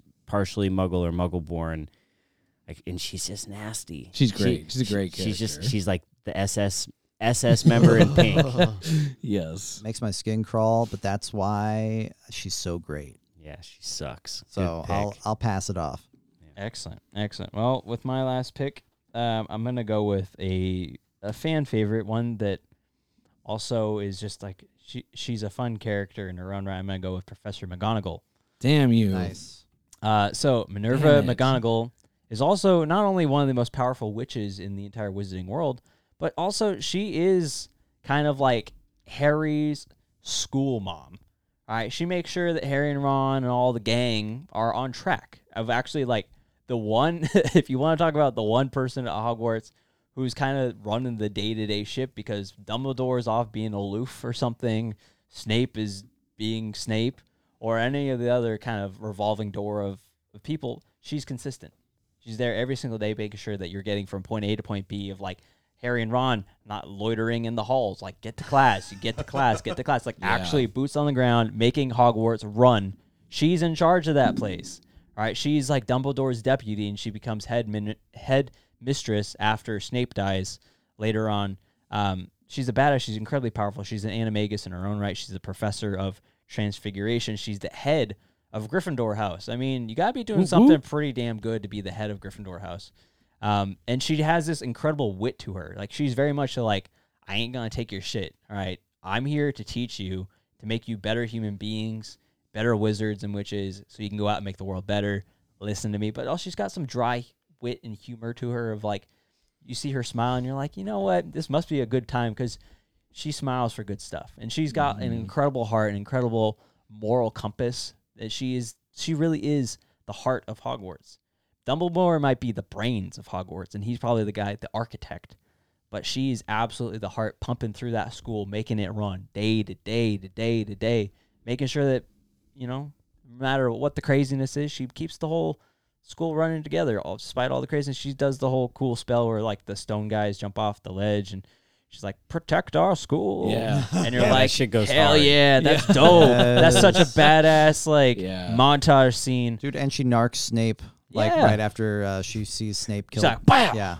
wow. Just like that. Yes. So she's a fun character. And She's a great character, Maggie yeah. Smith, Dude. dope. So Legend. 4th round, I'm just going to say it again. Good value. Dude, she's kind of Value pick. she's kind of like almost, not quite, but what we would call in the teaching world a warm demander. As far as She's the teaching. embodiment Definitely. of Warm Demander. And she's Yeah. the thing is she's actually present. That's the big thing. Yep. All right. All the other cast of characters do their own shit. She's there day in, day She out, is. open to close. You can count on her. She's cool because so the person who inspired me to go into teaching was a person called Sister Jane. And Sister Jane and Minerva McGonagall are like the same fucking person. It's unnerving to me actually to read McGonagall because I see Sister Jane. But yeah, so I love McGonagall. Great pick. Great character. McGonagall. McGonagall. Always wanted to do that. Potter. Nice. All right, Ben. Last pick. I feel like I got it. This is value pick, 4th round. Lots of you could go with Ron. Ron hasn't been picked. People are going to be so, how'd you not pick Ron? I'm not picking Ron. I will not have a Weasley on my team. That's Psych. not because I don't like the Weasleys. I like Fred and George. They're cool too. They're the comedic relief. They're the Michelangelo. But everyone who listens to this podcast that knows that that's not really my style. I'm going to go with Draco Malfoy. Ooh. I'm going to go with Draco. In the beginning, he's that asshole. He's that bully. You're like, I hate that kid. I hate his pale skin. I hate his light hair. I hate everything about him. And he just keeps growing into an asshole. But then as it goes, you learn about his family and his family's connection to the Dark Lord and their obsession with serving him and how he's just really roped into that because he was born into it. He got groomed. Yeah, and he doesn't want it. Like that's what's dope. Like you talk about character arcs, and by the time you get to the 6th book, and he's been tasked with using the closets to transport Death Eaters into the school so that they can assassinate Dumbledore. Yeah, he wants to fulfill that because he's afraid of what's going to happen to him if he does not do that. But he still doesn't want to kill Dumbledore, and he doesn't have the nerve to do it. Yeah, he's sitting there. He's shaking. That's when Snape's like, I got to do this. And holding the wand pointed at someone is not like holding a gun where you might like on Accidentally reflex pull. accidentally pull. Like he's not going to accidentally say the fucking words. Yeah. You know what I mean? And then it also comes to head in that next book. He has the opportunity to identify Harry in front of Bellatrix. He has the opportunity to like win it for Voldemort, arguably, right there before Dobby saves him. And he fucking doesn't. He's like, nope. Don't know. Don't know. And later, when he has the chance to fight in the Battle of Hogwarts, what's he do? He's like, peace, bitch. I ain't fighting for nobody. I'm going home. Yes. Going home. His Yeah. mom's like, come on, Draco. Exactly. He's not the character you love. He's not a part of the core crew, He's important though. but he's super important to Harry's development. His development's really he could have been Zuko, but he wasn't Zuko. But it's almost like a similar kind of like story. Yeah. Bad Yeah. guy who has to fill up the bad guy legacy, but he's not quite that guy. And yeah. He does disarm Dumbledore, Yep. which then changes the whole ownership of the Elder Wand. Which is why Voldemort never actually gets to Yeah. connect with it. Mm-hmm. Yeah. Yeah, And which Harry's is the why one who puts Harry that together. has it. Yeah. Damn. Yeah. Yeah, well, I guess it's mine now. Yeah. Yeah, I guess what happened if I just break it? What happens? Yeah. Fuck it. Yes. Hermione just shit her pants though. Like, that was the most powerful one. What the fuck did you just do? Yeah. Ron's over there like, that was the Elder Wand. Did he just Yeah. break a legend? Which I know that's cliche, but definitely after we already talked about Dumbledore couldn't even resist, and he was a powerful ass wizard. I mean, like, yeah, like I don't know. You could definitely read it being like, okay, whatever, Harry's great, but it's like actually other wizards who are like fucking badasses and change the whole world couldn't have resisted like that fucking wand, like the most powerful wand ever. He's like, hell no. In the book, he like uses it to fix his own wand, and then breaks it, I think. Or then he places it in Dumbledore's tomb so no one would get it again. I don't know. Something. I'll look it up. Yeah. Whatever. I got Draco. Man, this All right, was good pick. This was rough. Definitely with that third pick. It was like this long time seeing all these ones get taken. And he was like, I was definitely going to get McGonagall. That was a good one. Matt's going to hit his pen again. You were like living because we've all been backing each other up. All of a sudden you were like, Warren Demander, yeah. Well, so I guess looking at my team right now, like I have a lot going on with like the plot and the lore and like the importance of those characters, like Harry Potter and Pettigrew I picked because of like how much they push the plot forward and all that kind of stuff. I have Sirius for that like lovable, emotional relationship that is kind of feeding into what Dylan talked about with the theme of love and it's adopted family / real family. I feel like the other thing that makes Harry Potter great and what pulls people in is the whole universe, and especially at the school. Like the beginning books are so much about like the whimsy and like the cool, like, wow, wouldn't it be great to be a wizard and go to Hogwarts when you're 11 and you don't get that letter and you're like, oh, my heart, I'm a muggle, no.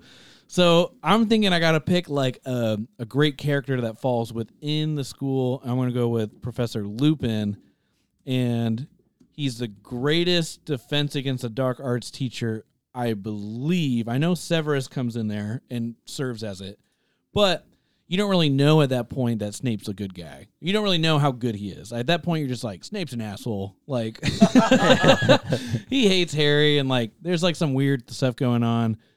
I mean, he's an awesome character, don't get me wrong. But like, as in like pure fun and like who's the best defense against the dark arts teacher? The first one's Quill, sucks, had Voldemort on the back of his head. Second one was that one guy who was all like a imposter. Yeah, the guy who is a poser writer. Lockhart? Yep. Yeah, Lockhart. Gilderoy Lockhart. Exactly. The fourth one wasn't even the real person. It wasn't even Mad Eye Moody. It was Barty Crouch, Jr., yeah. who was being all weird and being like, let me show you the Licking killing. his lips. Let me show you the killing curse. Yeah. It's the most powerful one. Come here, Potter. There's one person in the room who's lived it to the tale. And then the fifth one's Dolores Umbridge, which we obviously talked about, would suck to be the student. So in Harry's time at school, yeah, the best teacher for Defense Against Dark Arts was Professor Lupin, which has kind of a similar vibe in a way to Sirius, like mentoring him. Definitely that really cool teacher who's like understandable and kind of deep. Like, you know, you're talking to him and you're like, dang, this guy's dope. Like, he's relatable. They have that great scene in the third movie with that thing that is supposed to mimic your fears. What's that again? It's like it comes out of the closet, right? And they're like, it turns into a spider for Ron. It turns into Ridiculous. Yeah. What is that?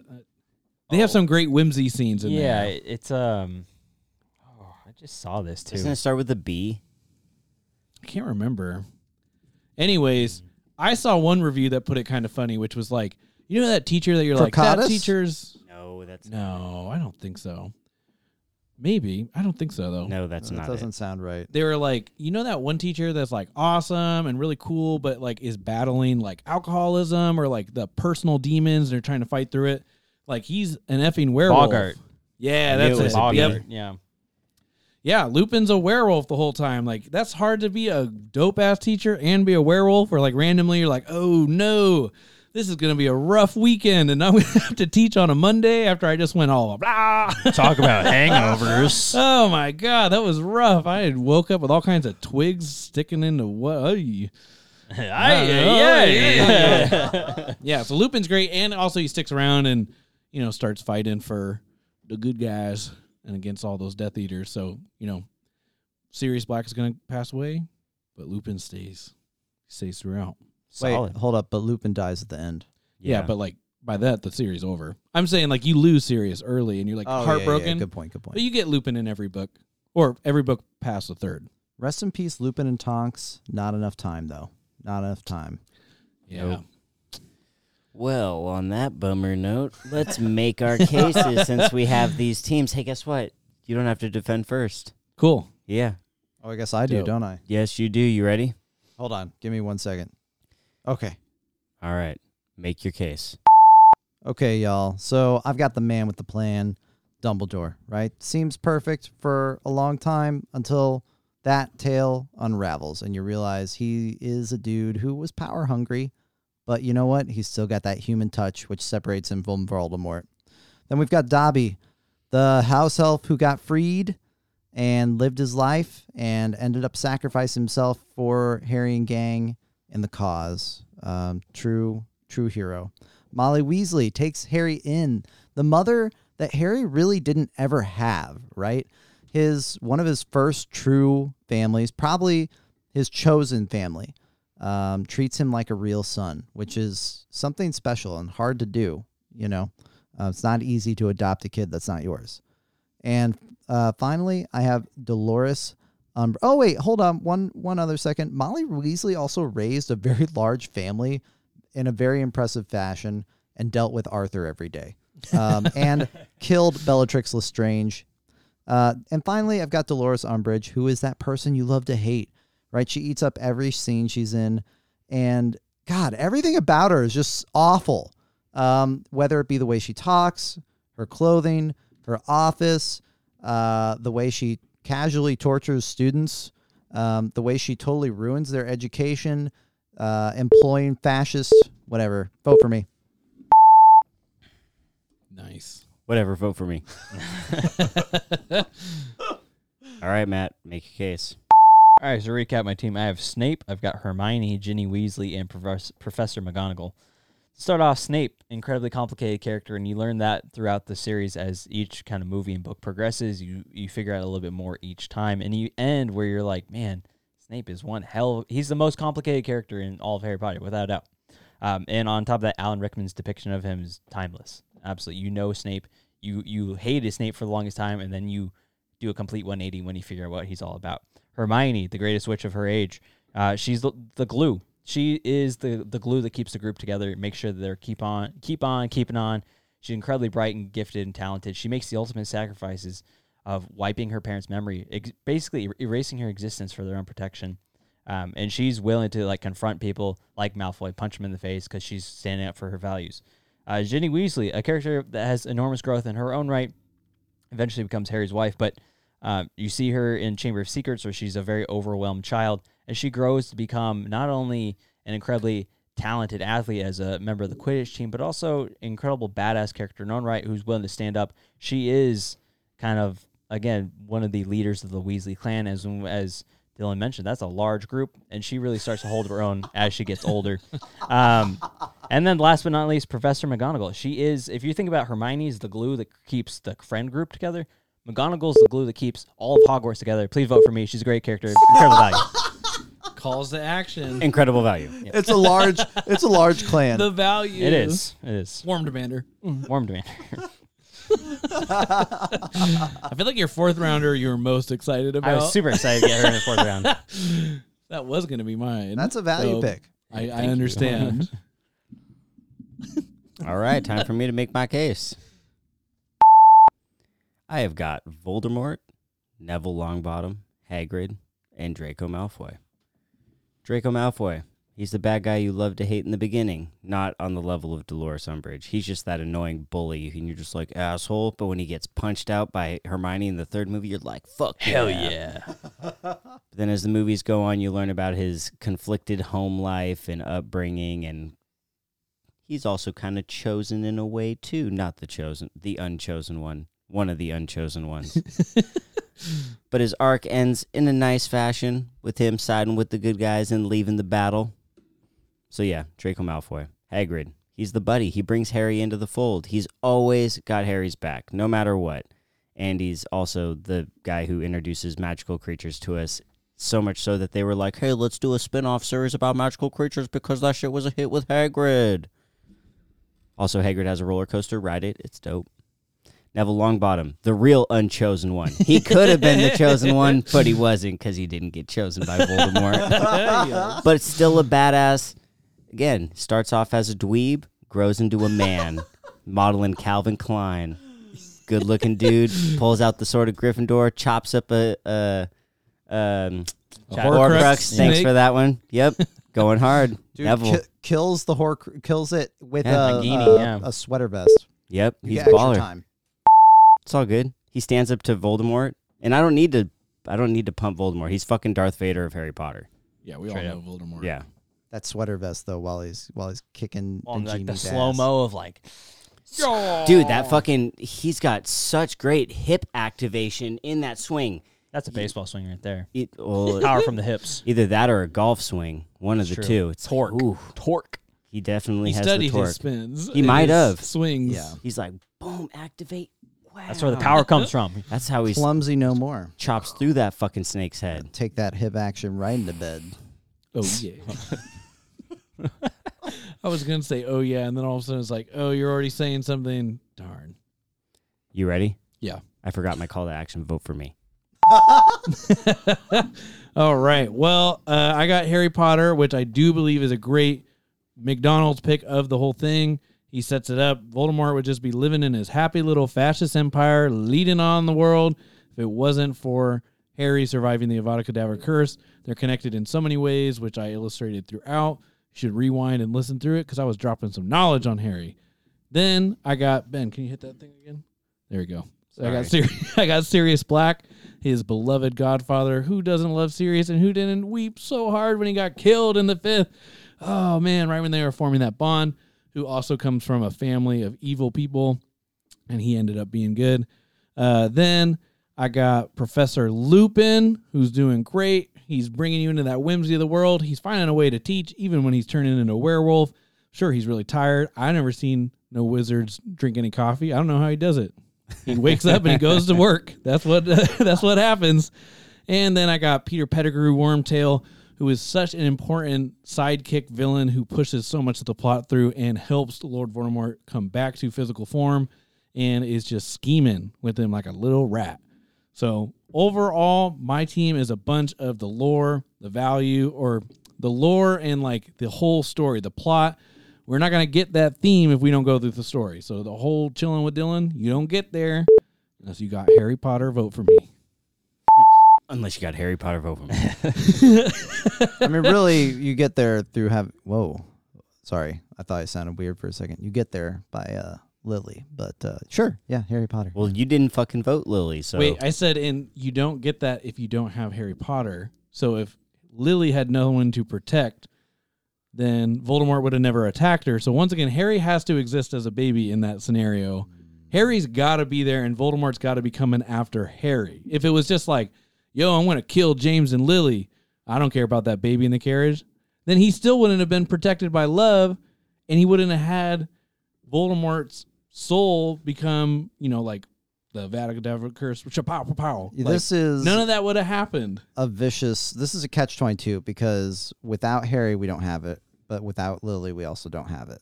So we're at a crossroads, I think. Yeah, but Lily can exist without any of the chosen one ever existing. Like Lily can you can still have the mother chicken or whatever you want to say, like the origin character who's living her happy muggle life with her wizard husband.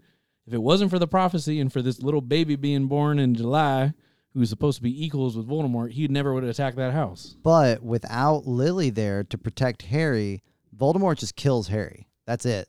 Harry's fucking dead. So my statement still rings true.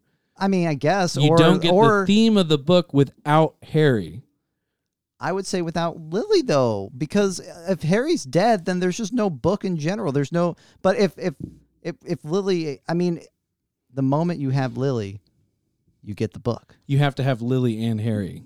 There we go. I'm So happy with that. my statement, compromise. There you no, go. but my statement's still accurate. Then my statement's not mutually exclusive. I don't say without Harry and without Lily, or I don't even mention Lily. You can say that doesn't exist without Harry existing. It's not mutually exclusive that Lily's not important. I'm with you. You're reading into it, yeah. But look at that sentence structure. Shabow. I'm with Not you. talking about mutually exclusive stuff. I'm with you. Yeah, chicken and the egg. We solved that in the Harry Potter verse. Something. So wait, so for the chicken and the egg, then I think we just we established compromise. We compromise. we need both. We compromise. You know what we need? We need to vote. That's what we need. That's what we need. Yes. Oh, we need to vote. Let's go do this voting, and then we'll count it up.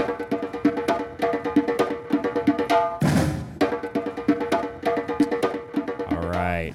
Votes have been cast. Council members ready to see the results? I'm ready. Yes. All right. Let's do this damn thing. Boom, boom. Boom, boom. All right. First pick. Or first pick. First pick already happened.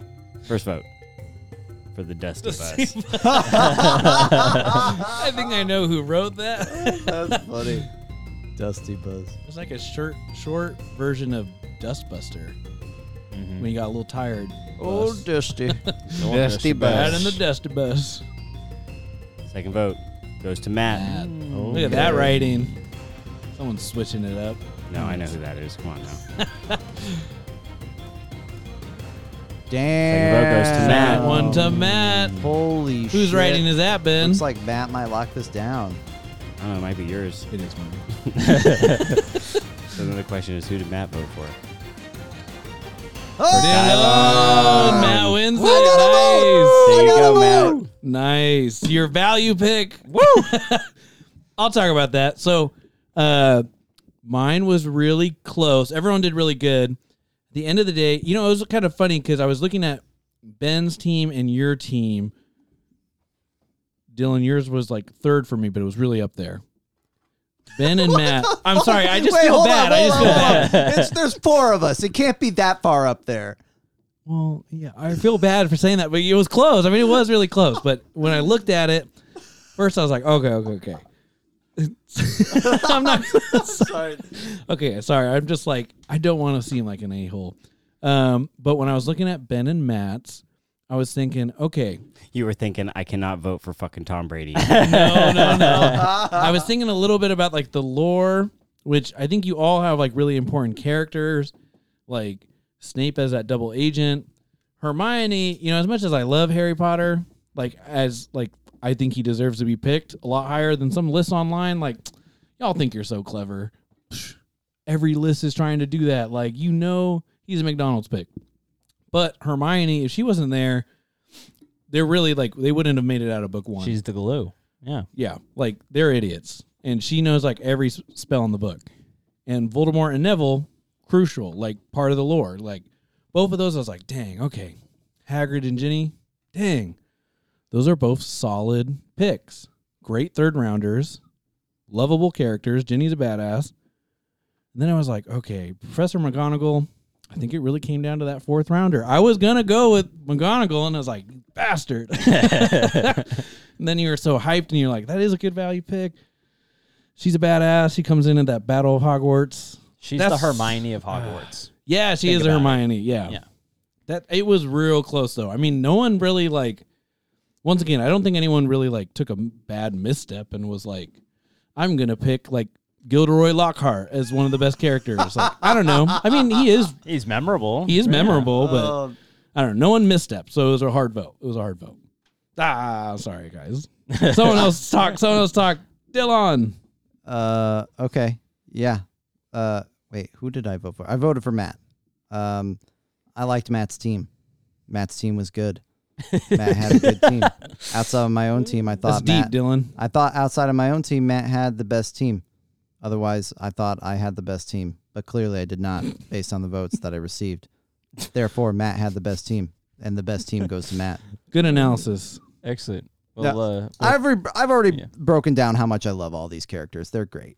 Really, Matt, you did a good job assembling a a team that, like Dustin said, heavily important to the lore, and great characters in their own right as well. For sure. So, Thanks, yeah. brother. Dylan, I voted for you because if I didn't pick the ones I picked, I would have picked yours. Actually, it's kind of like the picking what's not there, almost kind of thing.